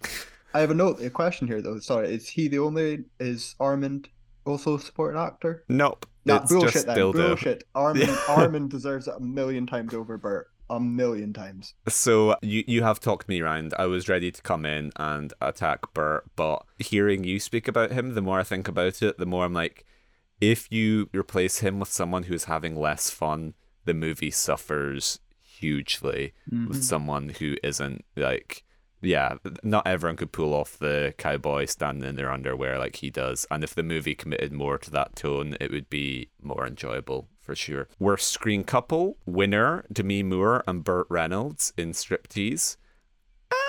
They're only really on screen together. I don't really in call them a the... couple. No. I no.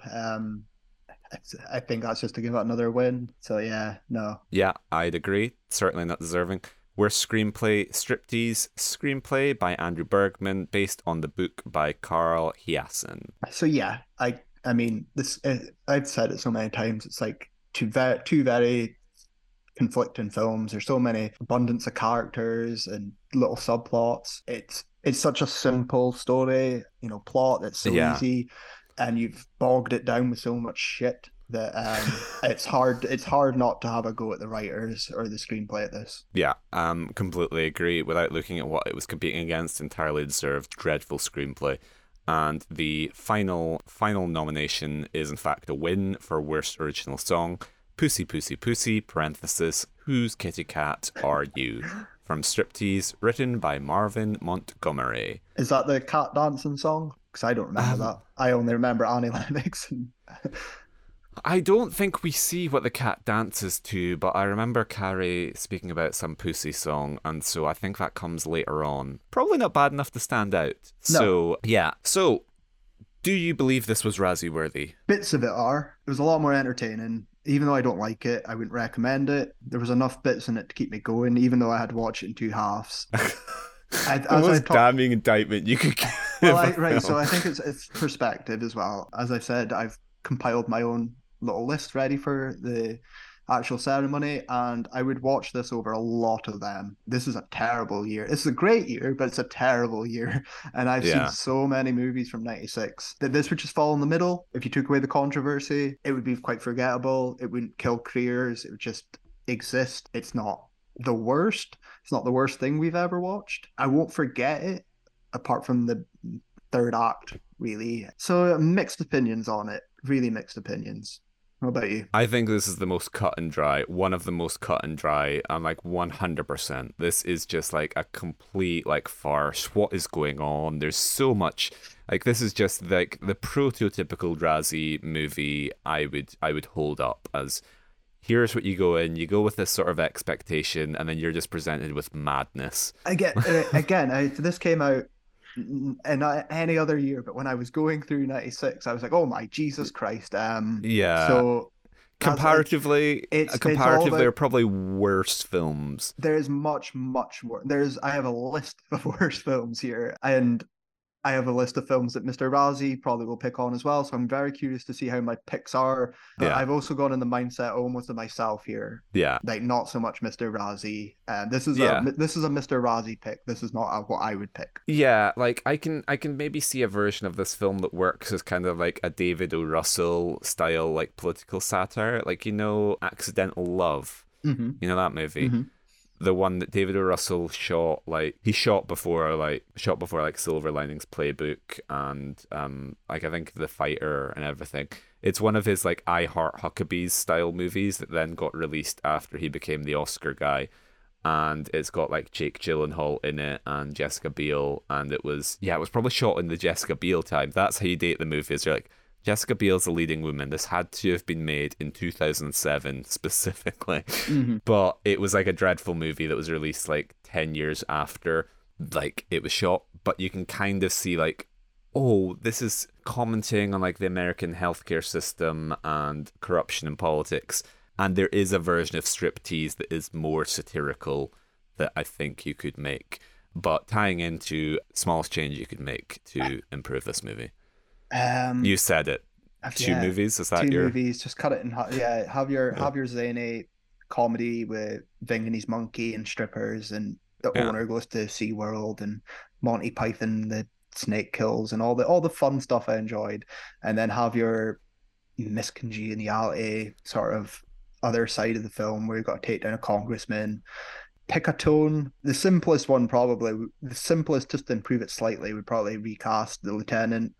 That would go a long with way. Sylvester Stallone. Anyone. Robert do Patrick in dual roles. Like I was gonna say you're gonna do the Imaginarium of Dr. Parnassus, where like every alternate scene he's played by Stallone or Christopher Walken, just unacknowledged. And I guess even Moore, if someone else played this, yeah, that's a simple 100%. That's a simple little solution. It would save you some money as well. I can't believe you've got me for little changes, and your solution is I'm gonna make an entire other movie, an additional movie. But I don't fundamentally disagree. I think it is just structurally this doesn't work. No, it doesn't. And I think you need to it needs to be that perspective there needs to be that audience surrogate of Demi Moore has to turn to stripping because she's like, well, I'm not going to get another job at the FBI. I guess there's nothing but stripping. And that's what I'm saying. If you had a different actress play it or slightly change some bits to make her more likable and relatable, and if you were rooting for Moore in the slightest, might have made it a bit better. But it's the smallest changes I can think of other than just fucking make two movies. Yeah, and because the Congressman dildo attack needs to not happen within the first 3 minutes. We need to just be a little bit slower. This is I'm going to go with a stripping metaphor here. This is just it goes from 0 to 100 and it's just grinding on you immediately. And you're like, start off a little slower, Yeah, exactly. There we go. Excellent. So, thus concludes our Striptease talk, and join us in the second half when we will be opening the can of worms, which is 1996. I absolutely can't wait. See you then, guys. Welcome back to the second half of Watching Worst Films, where, as ever, we're going to be discussing the other movies from the year of 1996. And so, as we touched upon in the end of the last part, this is quite a big year for bad cinema. Unbelievable. So, you've compiled a short list. Just a little short list. I went, not every single category, but all the major ones, because I just... Alright, so also as well, this would have been peak rental time when I was from 6 to 10. I've seen everything from 96. It's shocking amounts, just because it was a movie to watch every week when you had to. So just a little compilation, really. Just seeing I don't expect these to come through because Mr. Razzie's a hat, but I think some are kind of, there's no way you can avoid it. So yeah, without further ado, let's take away. Starting off with Worst Picture. Of course, the Razzie winner was Striptease, but... Right, so I have about 10 here. Yeah. There's a few I was a bit I don't want them to pop up, but they might pop up because I enjoy them, but I'm also trying to think a little bit like 1996 and the reception and stuff and what's not. So obviously Striptease is here and it's the winner. The one I have, which absolutely, in my opinion, is a much worse film, and I would rather watch Striptease over it, is Biodome, the Uh-huh. 1996 vehicle with Pauly Shore and Stephen Baldwin. So I'm gonna tell you that wasn't even nominated. It wasn't even nominated. Not for picture. Oh my word. Okay. Oh wow. All right. So next up, I have a little side note here as well. The worst film I think from 1996, which did get a theatrical release, I did look it up, was a film called Santa with Muscles, starring Hulk Hogan. In his little brief Hollywood run. I don't think this will come up here though because no one went to see it. It had a brief theatrical run. It is awful. I have kind of nostalgic memories about it, but it's sort of like a little star. I don't expect that. So moving on, I have Francis Ford Coppola's Jack, starring Robin Williams. Oh, wow. Yeah. Yeah, exactly. So I've seen this film. I've seen it a lot when I was a kid. I didn't know it was Francis Ford. I hated it when I was a kid as well. Like even with It's weird. It's it's disturbing weird and to. It's a disturbing. bad introduction to mortality It for a is child. not Yeah. a good film. Not a really good film at all. So is that there? Because I feel that's Nope. guaranteed. Nope. No. Okay. Oh, we're getting surprising already. Next up, I have. I don't know if. Again, this is another one that's forgotten about. I just don't expect to see it. It's the Matt LeBlanc vehicle Ed, starring him and a monkey. Is that there at all? Because I rented that as a kid and I fucking hated it. Yeah, Ed is there. Ed, yes. Okay, one there. Yeah. Yeah, I had a bad run with Matt LeBlanc when I was a kid. I seen Ed on video and went to the cinema to see Lost in Space. Yeah, so I had a bad run. Ed sucks. Even as a kid, I knew it sucked. So I'm glad to see that one there. Now, this is where I'm getting a bit like I'm not sure if they're gonna be here. I have Hellraiser 4. No. See, I love Hellraiser 4. I've spoke about it before, Hellraiser in Space, but it Yeah. was terribly received at the time. So I kind of thought, I'm not sure with that one. I have the Pamela Anderson vehicle Barbed Wire. Ding ding ding ding ding. Excellent, excellent, excellent. Notoriously bad, Yeah. entertaining, fun. I didn't see that when I was a kid. That was a bit older when I seen Barbed Wire. Pamela obviously isn't the actress that a lot of people would want her to be. Next up, what do I have here? I have the Steven Seagal Wayans team up of the Glimmer Man. No. Oh, that's surprising. I thought Seagal was Yeah. a certainty here. That's a weird intersection. Yeah, it's not a good year. So I have a note here. It's not a good year for any of my beloved action stars. The Glimmer Man's the start of the downturn for Seagal and getting towards straight to DVD. He's got a co-star. He's got Keenan Ivory Wayans. Yeah. It's not good. He can't do a Lethal Weapon. He can't do the buddy cop. It's not a good film. It's I always said it needs to be classic 80s action or the 90s weird ones. This is the slide. So on that note, I kind of expected to see either Arnie's Eraser or Stallone's Daylight as well. No. No. Okay, again, not any I'm of gonna the say, from what I can recall, I don't think Eraser is one of my favorite Schwarzeneggers. Eraser's I not. don't think Eraser's Eraser's not. great. And Dale, I'm not even going to defend Daylight. I've seen it a couple of times. It's not a good Stallone film. It's really forgettable. I watch it yearly, but I'm not gonna say it's a good film. So like that's what I'm saying. Everyone's not doing well. Seagal, Stallone, Schwarzenegger are all on. Which also another of my beloved. I thought Kurt Russell's, and I know it won't be, but I thought he's had a bad year. He had Executive Decision and Escape from LA. LA. No. So I was worried about them, but I didn't expect them. I kind of expected to see the Cable Guy pop up because I remembered how badly received it was. Yeah. Is it there? No. No. But I thought the Jim Carrey hate as well from Mr. Razzie. I thought this was the time to strike. It's weird how he's got Robin Williams and he's got Jim Carrey, who they're at their weakest you could ever be. Like these are if you're gonna criticize them at all, these would probably be for like Jack certainly. Yeah. But this is the year that he's kind of gives them a pass. I don't know if you've seen this one, the Ted Danson vehicle Loch Ness. No. It's local hero in Inverness with Ted Danson. It's so right up your alley. Fucking grim. Does he go to a Cali game? They were still in the Highland. No, they weren't. They were 2 years old. Yeah. So I'm kind of wrapping up now. The only other one I expected maybe to see pop up, but also because it's pretty bad, is Kazam, not Shazam, the Shaquille O'Neal vehicle. No. Okay, right. So what? Okay, that's my contenders, and I thought, Jesus Christ, that's a lot of shit there.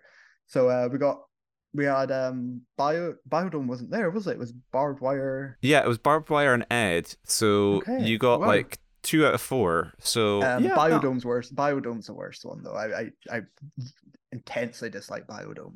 I watched Biodome in preparation for this, and it was dreadful. Biodome is maybe one of the most annoying films I It have is ever watched. absolute. There's two things that are ever good to say about Biodome: introducing Tenacious D, some Yeah, trivia everyone loves, and it being filmed in like a biodome. I really like the yeah, sets. And when the yeah. sets are the best fucking thing about it, no film has got under my skin so much as fucking Biodome.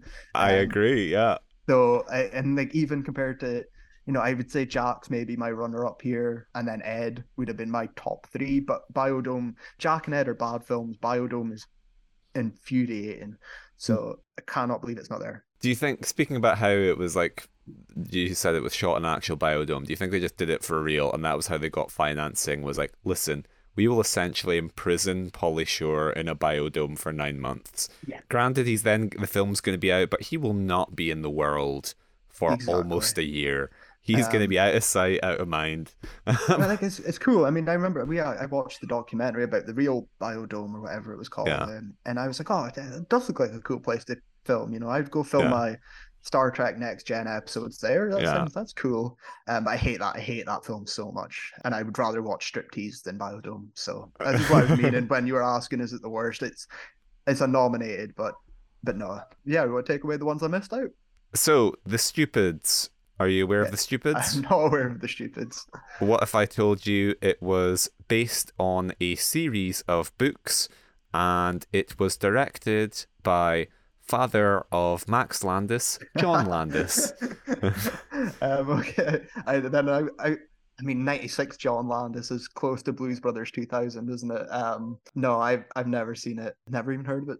The film follows a fictional family, the Stupids, with a last name synonymous with their behaviour. The story begins with patriarch Stanley Stupid believing Sender from letters marked Return to Sender is a wicked man planning a conspiracy. Okay. Sounds, I don't know, maybe I should Sound check that one out. maybe But maybe maybe I'll be all right. And then we have The Island of Dr. Moreau. Yeah, so I left this one off Yeah. because I didn't think it would pop up. I thought, and Really?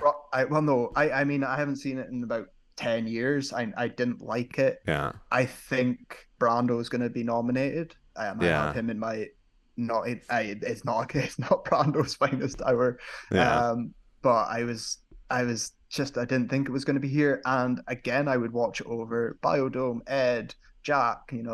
There's Kazam, The Glimmer Man. Even like there's a lot more films I would have put over it. So it missed the cut for me. I don't like The Island of Dr. Moreau, and I think I would have bet on that being included just for the narrative angle of Richard Stanley, the trouble production of Richard Stanley leaving and being Mm-hmm. replaced by Frankenheimer.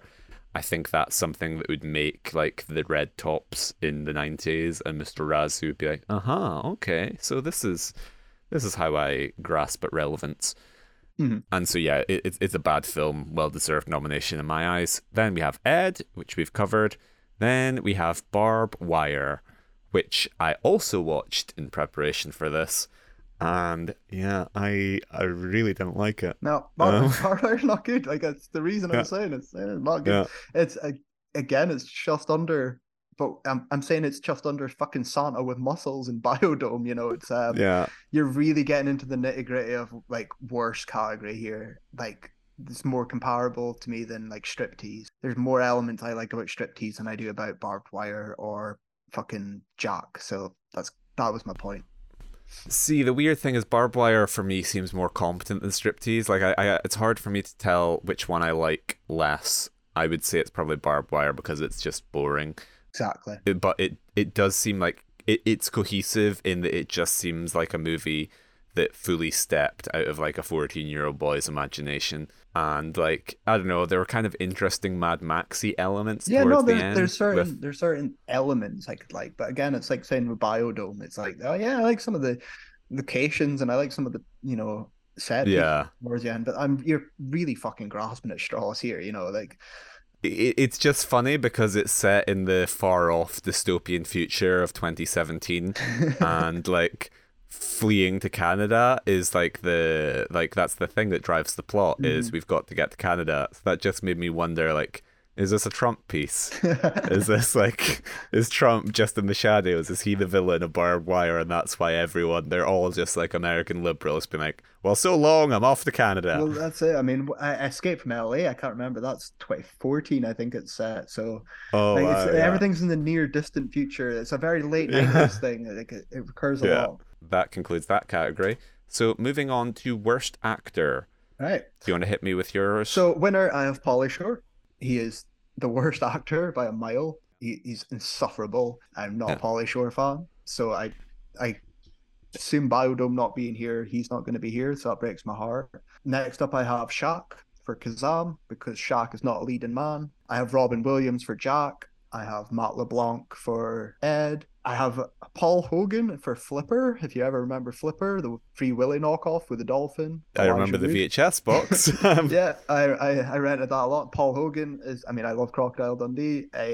Flipper ain't it, son. There's a few that when I was looking up in '96, I was like, oh shit, yeah, Travolta might get Oh, might get a pick because he was in Michael, oh yeah. and that's a strange fucking film. I remember watching that 10 years ago as well, and yeah, this post Pulp Fiction, pre Battlefield Earth Travolta's very strange one. So yeah, that's it. I'm going with Pauly Shore, Shaq, Robin Williams, Matt LeBlanc, and Paul Hogan, with an honorable mention to Ted Danson, but I didn't imagine he'd be here. You're 1 for 5. Oh, Jesus. It's like an all-star lineup where some of them have sort of moved on. Some of the stars have risen, but they were all sort of like quite big. So I can't believe you missed this. Sylvester Stallone in Daylight as Kit Latura. If I was thinking like a fucking hack, I'd have picked him. Yeah, if you're trying to guess, if you weren't doing your own. No way yeah. Stallone's performance is worse than fucking Matt LeBlanc. Pauly Shore. Pauly Oh, Shore. yeah. Like, no way in hell. I'm tempted to watch Daylight because Viggo Mortensen's in that, and I like him. Daylight's not. It's like it's Stallone in the. I'm not taking your opinion on anything, Sylvester Stallone. Because if I'd said it's not the worst film, but it's a bad Stallone film. Okay, if I'd said to you like I'm thinking of watching Stop or My Mum Will terrible. Shoot, you'll be like, yeah, you know it's terrible. not. Yeah. Like, if it's not cliffhanger, you know. No, I think some 90s Stallone gets bad raps. Daylight's very forgettable. There's only so much you can do in a tunnel. So, yeah. What a line. Then we have, ready to throw hands over this, Sandman, Adam Sandler in Bulletproof and Happy Gilmore as Archie Moses and Happy Gilmore. Yeah, I'm ready to I'm ready to throw down. Have you seen Bulletproof? I watched Bulletproof for this because he's my boy, and I was like, I need to comment on this because Happy Gilmore is like great. Not my favorite of like the heavyweights, like Waterboy, Billy Madison, Happy Gilmore. I always preferred like Billy Madison and Waterboy. So when I was 9, when I was in my Sandler element, and I just gobbled up everything like that was in the VHS store. I even Going Overboard, I rented that. Airheads so many times. Bulletproof fell into that category. I've seen Bulletproof stupid amount of times. It wasn't until I was a bit older I realized that, you know, Happy Gilmore and, you know, Waterboy were the ones were my beloved ones. Bulletproof falls into that, like, what's it? It's a bit, reminds me of Nothing But Trouble, or the what's his name? Blue Streak, Martin Lawrence, sort of. Yeah, that sort of buddy comedy, midnight run kind of. Yeah. But I remember Bulletproof really well. It isn't the finest hour for Sandler, and it's Wayne's brother in it as well. But yeah, no, like I take over the Glimmer, man. I'm a Seagalologist, so yeah, I not take it, especially for Happy Gilmore. You can get fucked at that.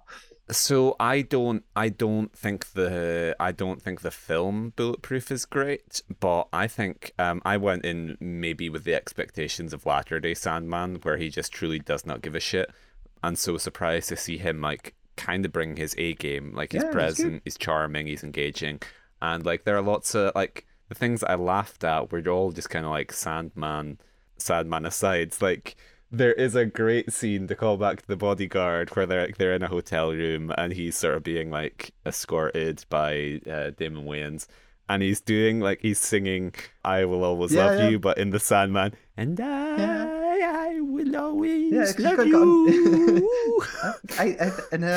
It's a nice little. It is Damon Wayans, yeah. So it's got that the two SNL experienced veterans. Like they're fine. Their chemistry's fine as well. Yeah, yeah. Like, yeah, no, it's not a good film. Sure as fuck better than Rob Schneider. Yeah, exactly. Than Sandler and Rob Schneider. It's not the best, but it's not the worst. It's one of the it's Yeah. forgotten about for a reason. And then we don't even need to say, like, Happy Gilmore is just like great, one of the comedic performances of our age. And it's one of his best. It's one of his like most compared to Billy Madison or even Waterboy. You know, Happy Gilmore straddles the line. Is best. So all round, it's the best. Probably all. It's your it's your Revolver, it's your Band on the Run, it's your all round. That's the purest distillation of what makes Adam Sandler. Like when you look at the qualities that Paul Thomas Anderson used in Punch Drunk Love, it is that sort of like bubbling anger.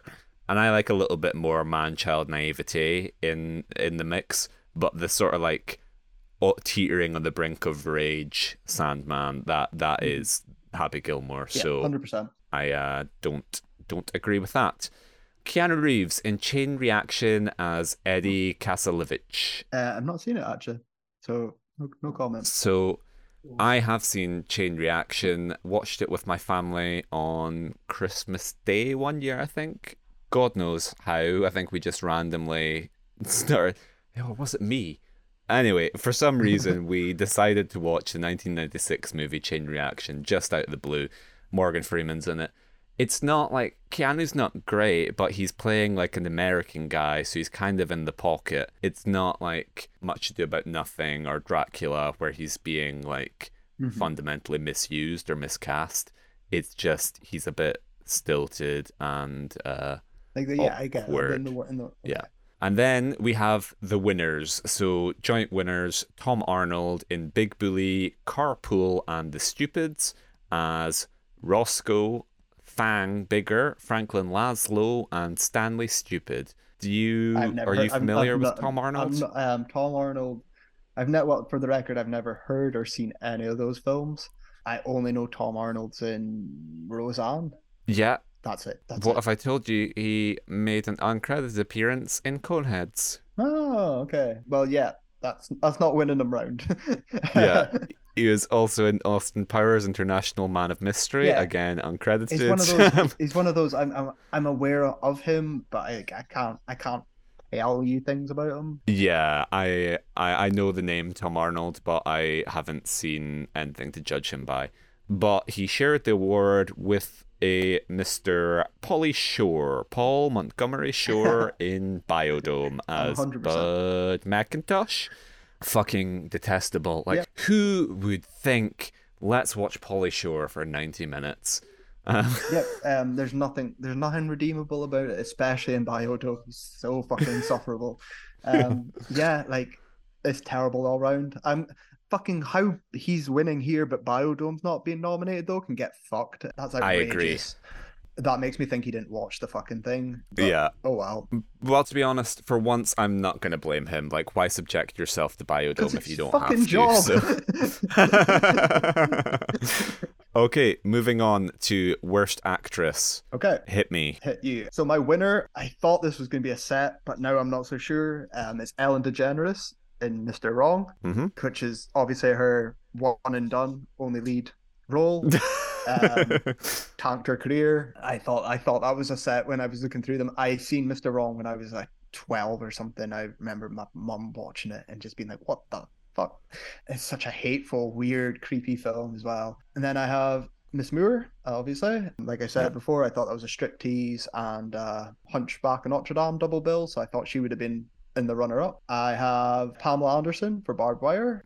I thought Shelley Long for the Very Brady sequel might pop up, but I was more confident that Madonna was going to pop up, our beloved Madonna for Evita, which is the role. Oh, wow. Which is, I've seen Evita. I think it's her better performance. Yeah. But I thought she'd have been hip here too. So I'm gone with Ellen DeGeneres, Demi Moore, Madonna, Pamela Anderson. You're 2 for 5. Okay. So we have Julia Roberts in Mary Riley as Mary Riley. So Mary Riley was something that I started watching for this but didn't have enough time. So I can offer you about 20 minutes of insight into Mary Riley just because it sounded like an interesting film. So it's Dr. Jekyll and Mr. Hyde with John Malkovich told via the perspective of his like maid servant, Mary Riley. Kind of sounded interesting, and as is the case with the Razzies, it is not. And she is bad because she's doing like an Irish accent. Okay. It's not good, and she's not good in it, so well deserved. Another Razzie favourite, Melanie Griffith in Too Much as Betty Kerner. Have you seen Too Much? Never even heard of it.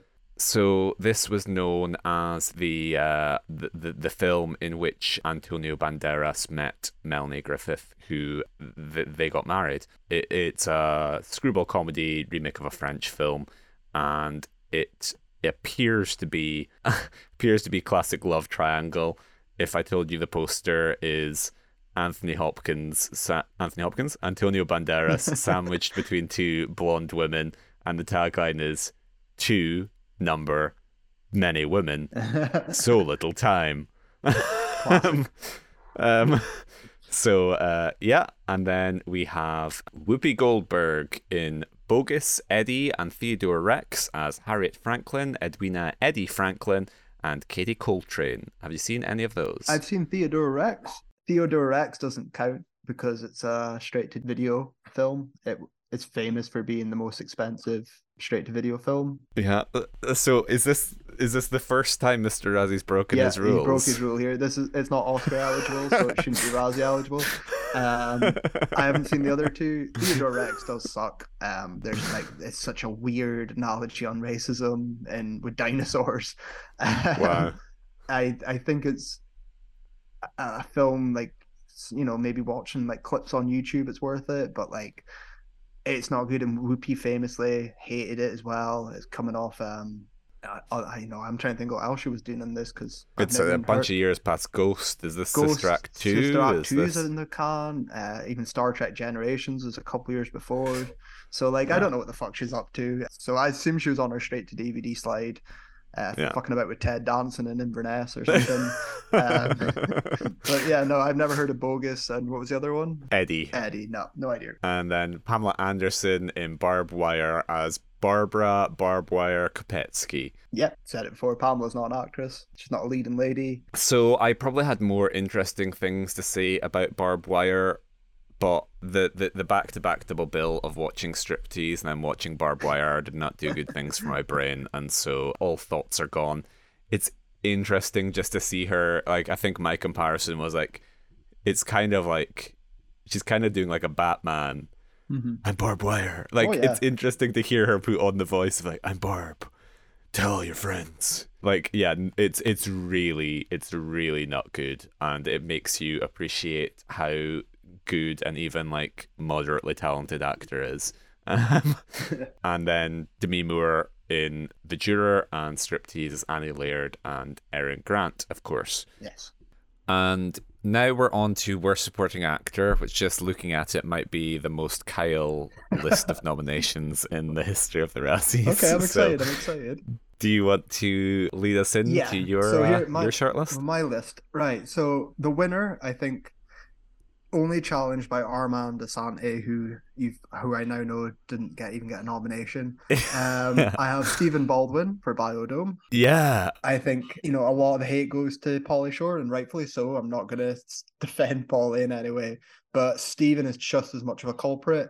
He is equally insufferable with his dumb, moronic shtick that he does in it, and his weird dreadlocks, and I hate him in it. I'm not a Baldwin Brothers fan in any of them really, but Stephen, I can understand why his career nosedives. He is awful, and especially because to make it better, you would rather have like a straight man. You'd rather have the Spade to Farley or something. So I don't know. I see the Bill and Ted thing that they're trying to go for. No, but like Bill and Ted are both not the most unlikable human beings in the world. I get it. I get the Wayne's World. I get the Bill and Ted. I get it. But like, if you've got a Pauly Shore, if you've got, we've talked about it with like Bulletproof. Damon Wayans is the straight man to Sandler. Like, this is. Oh, no. So Stephen Baldwin, dead set, a clear winner. I have Armand Asante, like I said. I've Yeah. got Brando. I think that's as much as I'm a Brando fan and try and defend to the day I die. The phoned in laziness of Island of Dr. Moreau is it's hard to defend. I almost was going to put his little co-star midget. I Yeah. don't know if that's the correct Yeah. term anymore. It's certainly not, but I don't know what the correct term is. A very little person. But I thought, no, I think Brando will take it over him. I've got one here that I was a little bit, I don't agree with, but he's probably my least favorite part of the film. I have Sinbad for Jingle All the Way. I actually don't mind him that much, but like I was like, oh, if they're Yeah. gonna hate on Jingle All the Way, I'd rather it was Sinbad over Phil Hartman, who's fantastic in it. Yeah. Show stealing, he's amazing in it. The cookies. He steals Oh, the show and he steals Arnie's wife. he's just the best. Top tier performance from him. I've got a Yeah. little bit of an outsider one here. I have Bill Murray and Kingpin Oh, okay. because I haven't seen Kingpin in a while, and I was like, ooh, Randy Quaid. I'm not a fan of, but he serves a purpose in Kingpin a bit more. Bill Murray, not so much. And then I was thinking about it. I was like, now I'm getting a bit struggling because I'm trying to think like Mr. Razzie a little bit. So Yeah. and I was like, is he gonna go for Jim Carrey and Cable Guy because that's an easy target, or and I don't want that. Yeah. I have Sean Connery voiceover as in Dragonheart. Oh fuck! Dragonheart's one of those films that like. So I'm not as 96 pilled as you, but Dragonheart, like we rented that on VHS from the library a lot. I really liked that film as a Yes, child and still do now. still do. But I was thinking, it's the same year as The Rock, which is a Yeah. great Connery performance. So I was thinking, Yeah. to knock him down a peg, it's an easy target as well. I wouldn't have put Dragonheart I anywhere I near here, but I don't think you're in full Razzie Mindhunter mode. The Rock is, of course, a Michael Bay film. I don't think that he would knock him down a peg. I think it would be the double nom. He'd be like Sean Connery for The Rock and Dragonheart. You're not fucking the prom queen on my watch, Mr. Connery. And just as a real outsider as well, I have Fabio in Spy Hard. Spy Hard, I was also going to put, any number of cameos. I was going to put Hulk Hogan in here again as well, because I was like, if you're in it, and everybody's in it, Mr. T, I think Weird Al's in it as well. I seen Spy Hard a lot as a kid, and then watched like the Naked Guns and better Leslie Nielsen films and afterwards, then realized it wasn't good because up until that point I thought it was really good. I thought this is groundbreaking. Austin Powers wishes that came first like this. So then there was on my last one, I was thinking how he was going to categorize certain things because I was worried. Was he going to count Seagal as a lead or a supporting actor in The Glimmer Man? He is a lead. It's him and Keenan Ivory, but I have Seagal in there as well for Glimmer Man, even though he is a lead. But I'm trying to think like him. So I've gone with Stephen Baldwin, Sinbad, Brando, and Seagal. You're 1.5. So we have Quentin Tarantino in From Dusk Till Dawn as Richie Gecko. Oh shit! Oh wow. Okay, I love From Dusk Till Dawn. I think I speak about it all the time. I love Rodriguez. Yeah. I adore the first half of the film. It's one of my favorites. The vampire second half of the film, I still really enjoy, but not as much. I wish there was two films out of it. I really do. I get it. I would say this is probably Tarantino's best acting performance. He plays compared to Reservoir Dogs, compared to Pulp, there's a film, I don't know if you've seen, Sukiyaki Western Django. No. I think he executive produced it. This is 2001. It's Takeshi Miike. And he plays Ringo in it, and he is fucking dreadful. So in comparison, I think he plays Richie really well. He plays him creepy. He plays him sleazy. He's got his foot fetish in there as well. I feel like Robert's dunking on him a lot in good jest.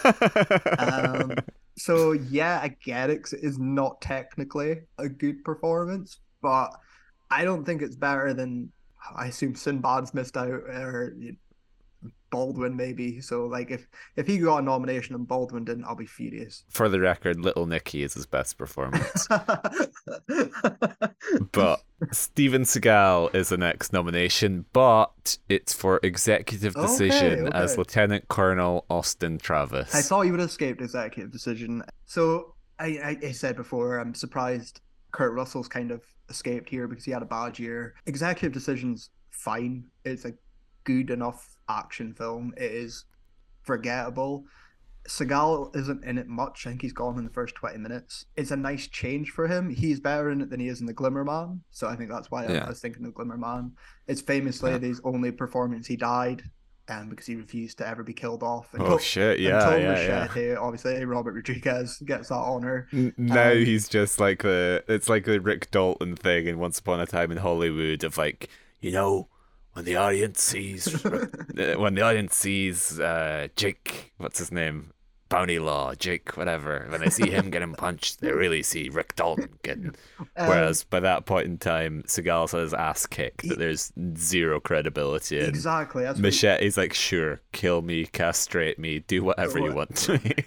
Just as long as you pay me. It is a nice change to see him not play the lead and start playing a more villainous role. Is because he does have a good like stature and physique sometimes to play, like especially in the 90s he could have played a lot of good villains. So I disagree with this. If he was going to get a nomination, I would have went for The Glimmer Man, but I don't think he watched The Glimmer Man because it's not popped up once. So and then we have Burt Reynolds in Striptease as Congressman Dildo, and Val Kilmer in The Ghost and the Darkness and The Island of Dr. Moreau as John Henry Patterson and Dr. Montgomery. Okay, so I haven't seen, was it the first two? The Ghost? It's one. Oh, it's one. The Ghost and the Darkness is one film. Okay. It's one title. Never seen it. So Yeah. I can't comment on it. I wouldn't have called it, I mean, it's been a while, but he's the lead, isn't he, in Island? Precisely. Yes. I would have thought, Brando would have got that, or what's my boy, Fargo, Teeth, Harry Potter, can never pronounce his last name. I would have thought he might have. Harry Potter, Fargo. David Thewlis. Yeah. Ooh, I thought gritty BAFTA. He's just, I think I'm supporting. I'm like, it's him and Brando were the first two that popped ahead, not Kilmer. So this is just a double dunk. And because Ghost in the Darkness hasn't popped up again, this is just a shit on Kilmer, I guess. For the record, though, Kilmer is not good in The Island. It's a pretty terrible performance. He could have been in worst actor nominations and I wouldn't have batted an eyelid. But Mr. Razzie being a hack, he needs to get his fucking categories right. So I can't remember. I haven't seen The Island of Dr. Moreau in probably about 10 years as well. It was when I was going through my big Brando phase. Mm-hmm. And I was like, yeesh. I'd agree. He's 100% the lead. In my recollection, I would have been okay if Kilmer got missed altogether because I don't necessarily recall him being particularly bad in Moreau. It's almost just like he's just like the stick around which all the insanity orbits. Yeah, absolutely. And so I'm like, you could nominate pretty much anyone else would be fair game. But Kilmer, I'm like, yeah, whatever. He's just kind of like, he's the straight man to all the insanity. Yeah. So, but little interesting piece of trivia for you. Originally, Kilmer's role was set to be played by our man, Bruce Willis. But he dropped out due to divorce proceedings against Demi Moore. Oh, I'll see it. So, all ties. Yeah. And then she goes through her divorce proceedings by making striptease, so stealing custody of their child and peeking on set. Yeah, that's a strange one. I don't think it would have been any better with Bruno. No. There's no saving Dr. Moreau, no matter who it is. But the winner is, of course, Marlon Brando as the titular Dr. Moreau. And so, yeah, this is like his worst ever performance. Arguably. I mean, I think he did stuff afterwards, if I remember. Some of his really last roles are really rough. Yeah, it is interesting enough to be worth a watch, I would still say, just to show you the rise and fall of an actor almost, But yeah, it's like I said, it's lazy. It really, really fucking just what's below phoning it in, it's bad. Well, this is the one that he made after his daughter had committed suicide, and it's one of those ones where there are a number of sort of like mental health factors that make me inclined to be a little bit more sort of lenient when judging it. But yeah, it's an awful performance, and it's notorious for all sorts of affectations and eccentricities, and this Mhm. was where he pioneered his reading lines through an earpiece technique, Yes. which, as an incredibly lazy actor, all in favor. Not only did you revolutionize the art form, but you also revolutionized phoning it in. Yeah. So here's to you, Marlon. And so that brings us on to worst supporting actress. Okay. So struggled a little bit with this one because again, it's a category. What's he going to put it as? I'm a bit iffy. I think I have, well, so in the winner I have Jennifer Lopez for Jack as a Oh, yeah. teacher. She's honestly not the worst in it. She'll put in worse performances in the future, as we'll see. But Jack's so bad all around, and it's so creepy, and I can't. I was like, and it's a good time to put J Lo in it. So after that, I have Kylie Minogue, which is again for Biodome. Yeah. This is 2 years after Street Fighter, I think. She is worse than Street Fighter, and can't believe she didn't get nominated for that year, 94. But she can tell she's bad, and everyone in Biodome kind of sucks. But again, name, I was like, she's gonna go for that one. I have Halle Berry for Executive Decision. That's my first Executive Decision. Yeah. Whereas she's not good. She's just not, like again, Executive Decision's very bland. I was like, I could see it should. She's yeah.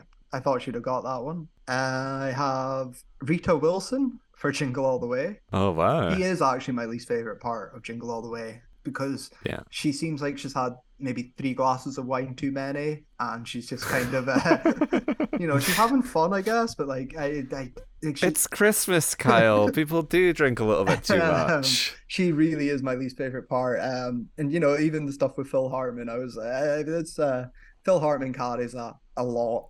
So I think that's the final one. There was a few other ones. Again, I was thinking Leslie Mann was for the Cable Guy, but I like her in Yeah. that. There's a lot. I also have any of the strippers from Striptease because I assume some of them are porn stars or strippers as well. Or No, that was I think that was the opposite. When we were watching it, I was like, could they not have got just like a genuine like because these aren't big parts. They're like, could they not have got someone who knew what they were doing? yeah, Because there's one dance sequence where it has a little bit of juice. And I think it's just because the camera is yeah, moving. It's almost like they handed over to like a second unit photographer. Or you know how like Steven Spielberg supposedly shot the Mustafar Duel for Revenge of the Sith, or like Tarantino directing on like Sin City. yeah. It's like, have they brought someone in who knows what they're doing to do this? I know. Like, is Guy Ritchie or David Fincher directing this one Yeah. dance number? Because for the rest of it, it's just people awkwardly standing beside poles and swaying back and forth. It's like Madonna's Ipanema, do from So Swept Away. I think this is going to be a category I'm going to absolutely lose out on because Yeah, knowing Mr. Razzie, I'm going to guess that almost in all nominations will be for one film only that haven't been mentioned up until this fucking point because that happens so often. It's just worst supporting actress from these 5 random films that I plucked out. So yeah, I'm not confident about this, but I'm kind of hoping at least. But Jack's not turned up, so no, I am not confident. you know your Razzies because you're right. One film of, let's see how many, 7? One film of 7 has been mentioned before, Exactly. and you're awash, so it's 0. We have Terry Hatcher in Heaven's Prisoners and 2 Days in the Valley as Claudette Roque and Becky Fox. We have Daryl Hannah in Too Much as Liz Kerner. So she's the other woman to Melanie the other blonde Griffiths. one, okay. The other piece of the bread in the Antonio Banderas sandwich. And then we have Jamie Gertz in Twister as Melissa Reeves. And I see Twister was on the tip of my tongue throughout all my. I had it like on the periphery of all my votes because Yeah. I was like, but It's a big movie. it's a very big movie and it was very successful as well. And Yeah. I was like, oh, but I thought just because it was too big and because there's so much, I was like, again, Biodome sweeping. Like there's all this Yeah. Ed and shit, like all this Flipper and Yeah. fucking Loch Ness. There's too much shit. It's gonna stay out. But yeah, here we go. Like I can't pick anything else, so I'm gonna pick fucking Twister. Our old friend Faye Dunaway in The Chamber, and Dunstan checks in as Lee Cale See, it's Bowen fucking and monkey. Mrs. Dubrow. Yeah, Year of the Ape slash Monkey. Um, have you seen Dunstan I have, checks in? yeah, I have. I don't remember. It was one of those rentals again. It's like a 6-year-old, alongside Ed. Yeah. I kind of remember it. I can't quote it. I can't think about it. It's one of those monkey does silly things. It was like, what's Yeah. the The Clint Eastwood one. I wasn't thinking of that. I was thinking of was it like Baby's Day Out? You remember that film? Oh yeah, I yeah. think it's just I'm seeing it one of those like Chris Columbus fucking shitty Hughes Landis films that just goes through the same beats from Home Alone and things. Yeah, no recollection. I've not actually seen Dunstan checks in. I'm gonna make it sound like I had like a neglected childhood or something, but Dunstan checks in was another one of my dad and my brother's like bonding things, where the two of them watched Dunstan checks in and Master Disguise all the time, and I was never invited to join the club, or perhaps I was by the end, and I was like, no, that's your thing. I don't want to watch your stupid monkey movie anyway. So I'm making it seem like my entire childhood was spent being excluded from things when I think that those are the only two. So I have not seen Dunstan checks in. Okay. And the winner is Melanie Griffith from Mulholland Falls as Catherine Hoover. Oh, okay. I've not seen. I know the film, a gangster film, correct? Yeah, Yeah. neo-noir crime thriller, but everyone's wearing hats. And it Yeah, looks like the cover looks like Untouchables or something. I can see it in my mind. yeah. I've not seen it, so it's no comment. Melanie Griffith, it seems like she's just coasting off Shining Through at this point in time, because like Melanie Griffiths is coming up all the time, and I don't know. I mean, she's not Madonna worthy. No, like no. She's not great in Shining Through, but nor is she probably as bad as her Razzie track record suggests. And she's not worse than like Kylie Minogue in Biodome, so my point still stands. I don't know. Pretending to be someone conceivably attracted to Pauly Shore is quite a feat. Playing a scientist as well, though, that's like my suspension of disbelief can only go so far. Worst screen couple. Have you gone for that? So I was thinking about it. The only one I was going through them, I was like, I was trying to think realistically, like, well, this isn't a very good thing. Matt LeBlanc and Ed. Yeah. 100%. Yeah. Okay. That's one. So I was like, and because Flipper's not here, I had Paul Hogan and Flipper. I was just thinking animal was kind of what I was going with. Yeah. The theme. Ted dancing in the Loch Ness Monster. Yeah. So no, I had them, and I was thinking maybe Brando and Kilmer or Brando and his little person. But no, Ed's the only one I'm sticking by. Like I'm glad that one's popped up. Okay, so you're 2 for 5. Okay, if Pauly Shore and Baldwin are here, I'm gonna fucking scream, because that's an obvious one, like yeah. So we know that Demi Moore and Burt Reynolds won, but Baldwin and Shore 100% worse. So Matt LeBlanc and Ed, the mechanical monkey in Ed, Marlon Brando and that darn dwarf. That darn parenthesis, dwarf. Nelson De La Rosa in The Island of Dr. Moreau. And here's me like dancing around it and trying to be like correct. He doesn't give a fuck. I don't know if the parenthesis in which he is named is Mr. Razzie's own, or if he was just nominated as that darn dwarf. Jesus. Which, on the one hand, yes, he is not good, but on the other hand, he's almost just like a prop. Yeah. He's just kind of this thing that Brando carries around with him. And then we have Beavis and Butthead in Beavis and Butthead Do America. Okay. I mean, all right, I'm not a big Beavis and Butthead. It's not my favorite Mike Judge. I'm not a Beavis and Butthead head. Not a Beavis and Butthead head. Compared to, like, I'm a fanatic for like, King of the Hill, Idiocracy, Office Space are some of my favorites. Beavis and Butthead's just not always been my thing.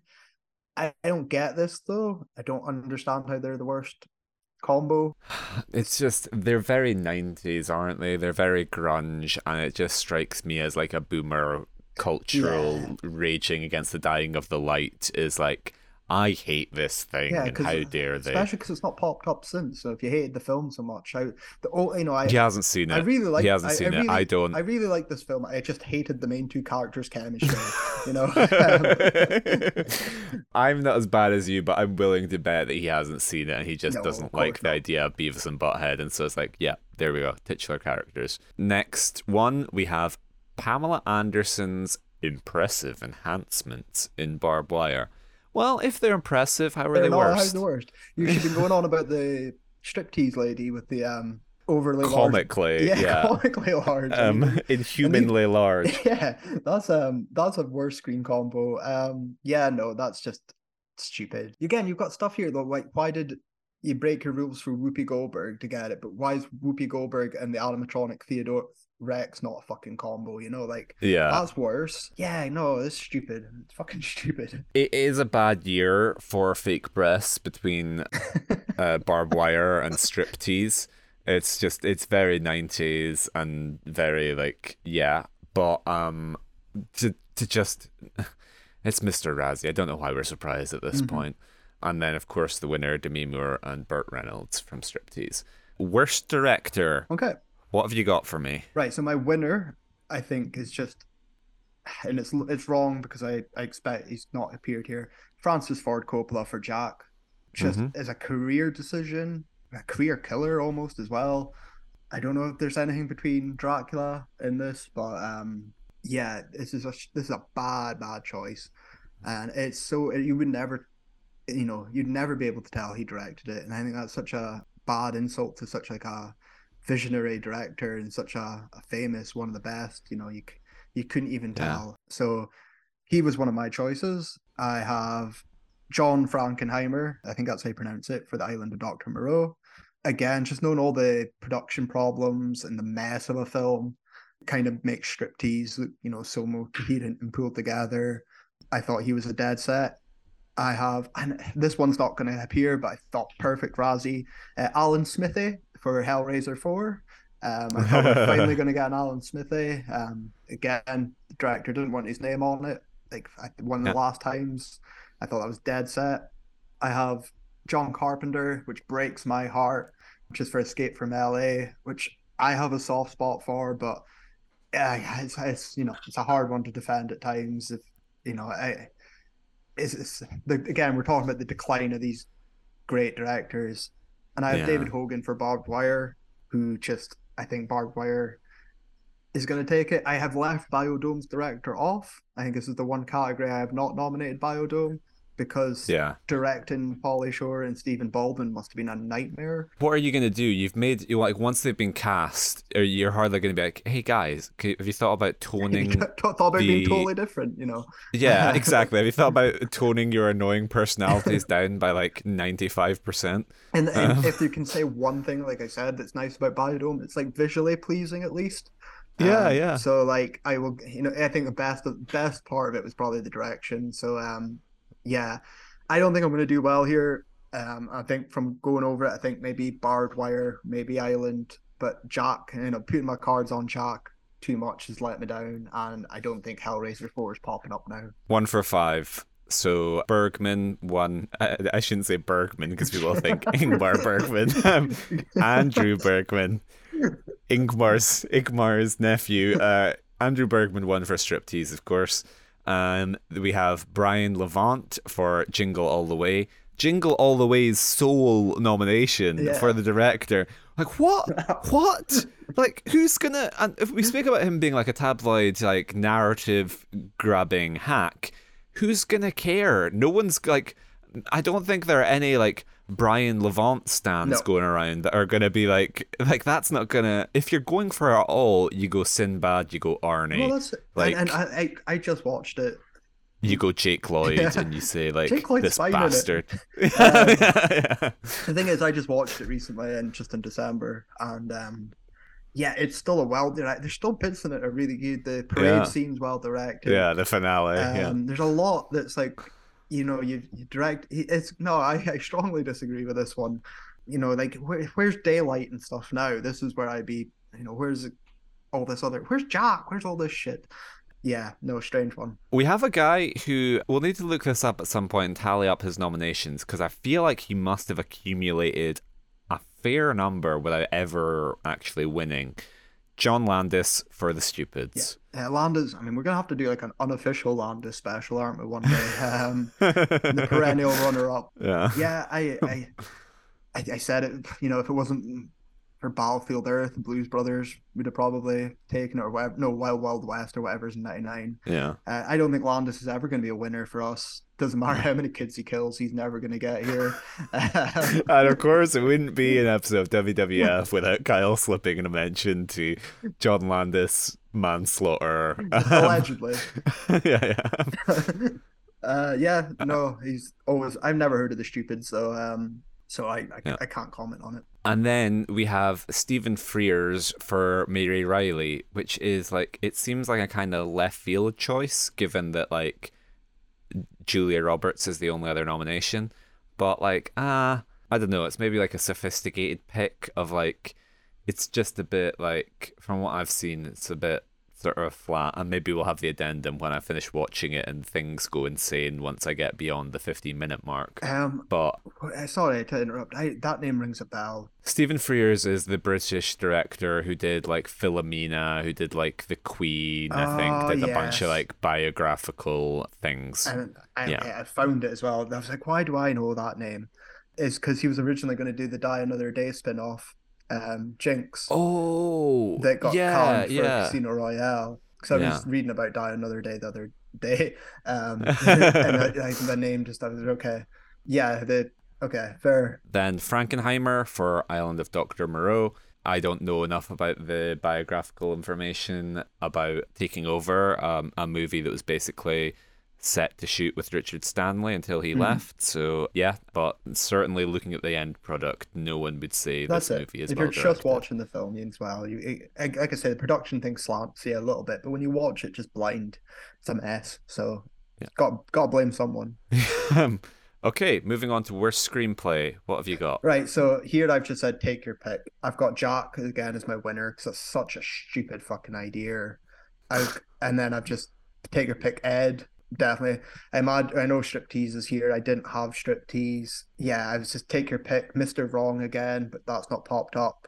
I don't have Biodome, but yeah, just take it. I was like, any of the above is all I've got. But the only winner, was Jack, which has not appeared at all. Yeah, you're not wrong. He's just like, he's kind of phoned it in where the worst screenplay nominations are just the worst films. So it's Stupids, written by Brent Forrester, based on characters created by James Marshall and Harry Allard. Island of Dr. Moreau, screenplay by Richard Stanley and Ron Hutchison, based on the novel by H.G. Wells. Ed, screenplay by David Mickey Evans, story by Ken Richards and Janice Sircone. Barbed Wire, screenplay by Chuck Farrer and Eileen Chaikin, story by Chaikin based upon the characters appearing in the Dark Horse comic. And then the winner, Striptease, screenplay by Andrew Bergman, based on the book by Carl Hiaasen. There we go. So, nothing to say. We've covered them all at length. Brings us on to worst new star. So this is my final one I have anything for. I have picked take your pick of child actor. I have Jake Lloyd. The monkey from Ed. Sorry, I have Jake Lloyd from Jingle All the Way. I have the Striptease kid, Moore's Child. Boomer Willis. Yeah, that's the one. I have Elijah Wood for Flipper. Oh, I thought these are. I don't agree with these, by the way. I'm thinking like Razzie. This is in Razzie mode because I was struggling a little bit. I have the monkey from Ed, and I have Pamela Anderson. Obviously, her breakthrough lead performance in Barbed Wire is pretty much her one and done. Do I have any more? No, that's it. Okay, so we have the new serious Sharon Stone in Diabolique and Last Dance as Nicole Horner and Cindy Liggett. What the fuck are you on? Could he just not think? Was there not a child that he could think of? Like, that just seems like that's the definition of padding. Yeah, the monkey the monkey didn't get a win, did it? It didn't get a nom. No monkey. Fucking hell. Then we have Friends cast members turned movie star wannabes. Jennifer Aniston in She's the One, Lisa Kudrow in Mother, interesting, Matt LeBlanc in Ed, and David Schwimmer in The Pallbearer. No, Matthew Perry Innocent. Matthew Perry's Innocent. Okay, this is just a try and cashing in on the friend. The Pallbearer is actually quite a fun movie. I do remember that one. I haven't seen the rest though. I think I might have seen Mother, the Albert Brooks movie, but I do not recall Lisa Kudrow in in Mother. And then here we go. We have it finally making its appearance. Kyle Vindicated, Ellen DeGeneres in Mr. Wrong as Martha Alston. But she's not in anything else. Like how did she escape any other nomination? Like, what the fuck? Okay, I left off because I didn't imagine it pop up. Yeah, okay, yeah, it's deserved. It kills her career, but fair. Then we have Beavis and Butthead and Beavis and Butthead Do America. And so let's get this clear. I do not care for Beavis and Butthead, even as like a 5-year-old kid or whatever I would have been. I was a very conventional child, whereas like Disney, animation, wholesome, straight lines, sunshine and rainbows. And when I saw Beavis and Butthead, I was like, I do not care for these two crude malcontents. So I'm not coming out to bat for Beavis and Butthead. I have no knowledge of them at all. But Mr. Razzie going for them twice just has massive old man yells at cloud and, energy. I don't know what season of the show would have been out by this point, but they're not new stars. No, we've discussed this. This is the crossover thing of like even if you're like a TV, if you're Ted Danson making the leap from Cheers to cinema, doesn't matter how. Yeah, it doesn't matter how big you are. If this is your first movie, I think you're and they're legit. also not real people. So I'd like to point that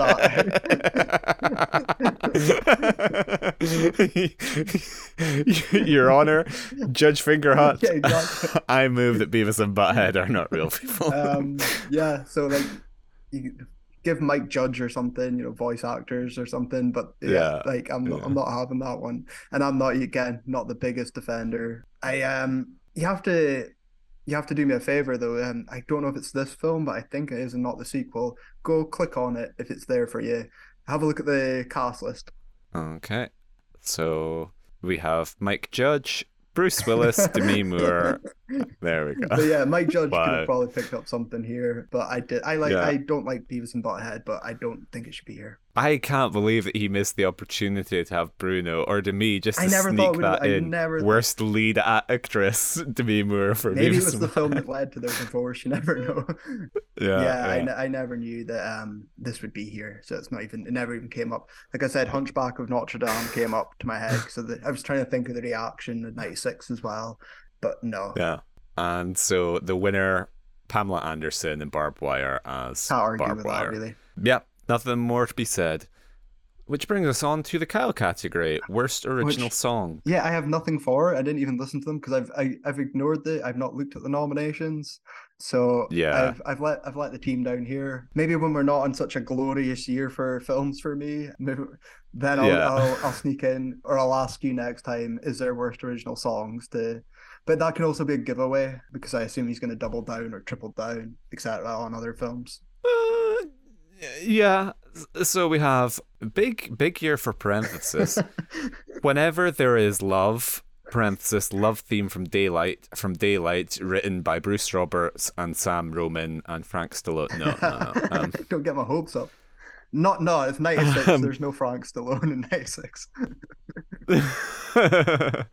Then Welcome to Planet Boom, aka This Boom's For You, from Barbed Wire, written by Tommy Lee. Oh, that's nice, I guess. See, love does get you work. It gets Bruce work. It gets Tommy Lee work. Wherever there is love, there is work. Love theme from Daylight. And then, of course, the winner, as we have discussed, Pussy Pussy Pussy, Whose Kitty Cat Are You? From Striptease. Oh, that's fun. Which I don't remember as a full-on song, almost more like a jingle, but I remember whatever. When the Cat Dancer was coming out, if that's the song I'm thinking of, that wasn't even a song, but it might have been in there in between Annie Lennox, I can't remember. We're almost out. We just have one final. We have the Mr. Razzie has been taking some kind of illegal substances category and has come up with some weird weird one-off I award that's going to get almost tried to shelved. think, you know, what's the most flatulent teen movie of '96?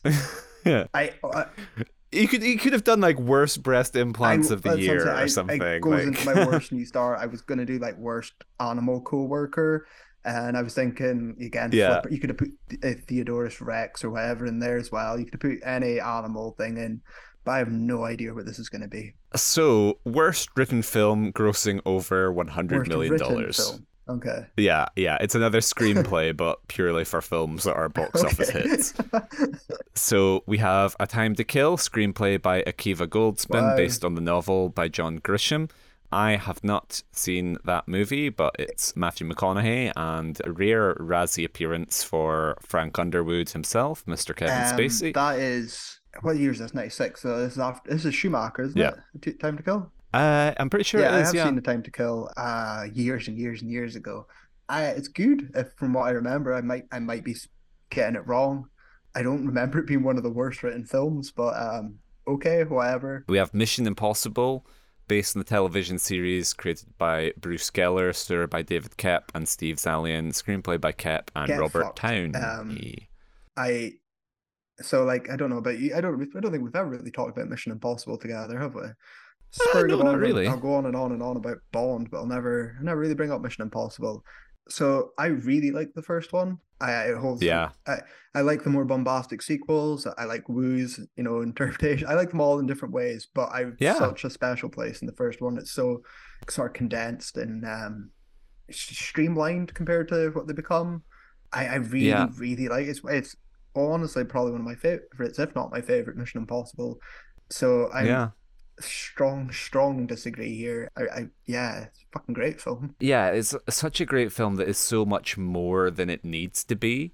Like, particularly when you look at the later entries where I maybe don't love them as much as everyone else does, like the Brad Bird one, and like there's certain ones where like I like one, two, and three, and then some of the later Yeah, ones blend that's what into each other that's with it, Fallout absolutely. being the I couldn't tell you a Ghost Protocol from a Fallout off the top of my head, but the first three have yeah. such a unique vision to each of them. You know, such different directions to them. Yeah, like the whole bringing De Palma in and then like going in like the complete opposite direction with John Woo. Like I think those films are really interesting and do more Yep, than they have to. And so yeah, I like it. And certainly if we're gonna just hone in on the nomination, it's not a bad it's written not, film and at I'm all. think '96. Because even when I was looking at like the bigger films from '96, you know, this is a year of Independence Day. That's a Uh-huh. worse written film that grossed over 100 million. There's Yeah. yeah, I'd even argue like The Rock and stuff. You know, like there's like and Mission Impossible. Strong disagreement. Yeah, Particularly when you look at the names, like so David Koepp, screenwriting legend, and then Robert Downey, of course, another like legendary figure who like my thing's probably like the consulting work he did on like hmm Mad Men, but yeah, like legendary Hollywood screenwriter that has been like I don't know, sort of like creating great work for decades. And then Mr. Razzie's like, he doesn't know anything. So I don't know.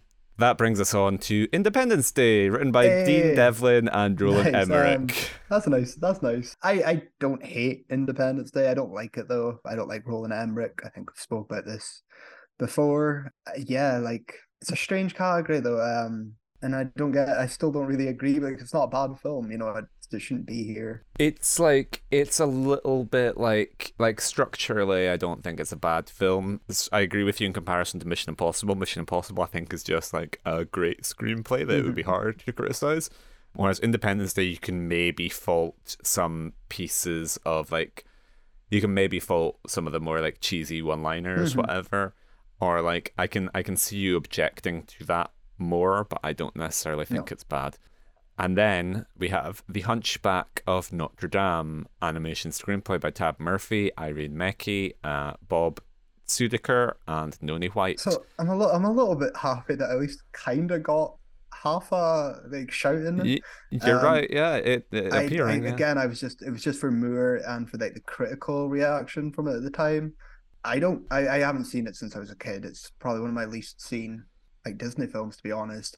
It's not a bad written film from what I remember though. It's again what's such a strange category that yeah, it doesn't deserve to be here. And then the winner, Twister, written by Michael Crichton and Anne-Marie Martin. I mean, Twister's bollocks, it is nonsense. It's fun though, so like, I don't know what to say about this category because it's such a strange, unique one, and I Yeah. can't imagine there's much films that grossed over 100 million outside this top five. So Yeah. like, so that's an extortionate amount of money in '96, and yeah, like, so like, are you just the top five films that grossed over 100 million? I have no idea. Yeah, Yeah. like weird again, weird for Mr. Razzie. I don't. Is it just to say, is Mission Impossible now a Razzie nominated film? Like, I don't Yeah. like Yeah. this Yeah. shit. It's just tacking on this stuff. I'd like the Oscars to do something like this. Well, they did it. They did it with the Zack Schneider, like the people's Yeah. Oscar cheer, Oscar fan moment. So, yeah, weird one, very weird one. So, if you've enjoyed this episode, please leave us a review on your podcast platform of choice. You can follow us on social media where we are Watching Worst. And you can email us with any questions, queries, or comments about Striptease or the Razzies as a whole, Yeah. where we are watchingworstfilms@gmail.com. So, as you will have now heard, we had our Razzie special last week where I lost the You got predictions quite trounced, spectacularly. yeah. Which means next week is our scheduled special, and we are going to be using that to deal with my forfeit. So, Yeah. Kyle, would you like to announce what we will be tackling next week? Yeah, so it was a bit of a thought because there's many things to pick. We can always go through Yeah. whatever sort of bottom of the barrel films I could think of. It was you holding Blues Brothers 2000 over my head that inspired this choice. I like Blues Brothers 2000, and I'll speak about this in the next episode. But I've decided to pick The Ladies' Man, which is Mm-hmm. from 2000. So not a chance in hell it was ever going to win anything up against Battlefield Earth. It's one of the few SNL films I've never seen, so it's a forfeit for me as much as it is for you. So, but you know what, I'm looking forward to something new. I'm a self-professed SNL fan, despite being in my 30s and Scottish. So this is interesting for me. This is new territory. I think it's the last SNL film before MacGruber as well. So Oh, okay. which kills any SNL film, unfortunately. So, but anyway, I'll get into that. I'm really looking forward to it, and I hope you all join us, because this is your forfeit, and let's do this. Let's go see what Tim Meadows led vehicles are going to be like. New territory for me, and it should be really exciting. So, yeah, join us next week for The Ladies' Man. See you then. See you then.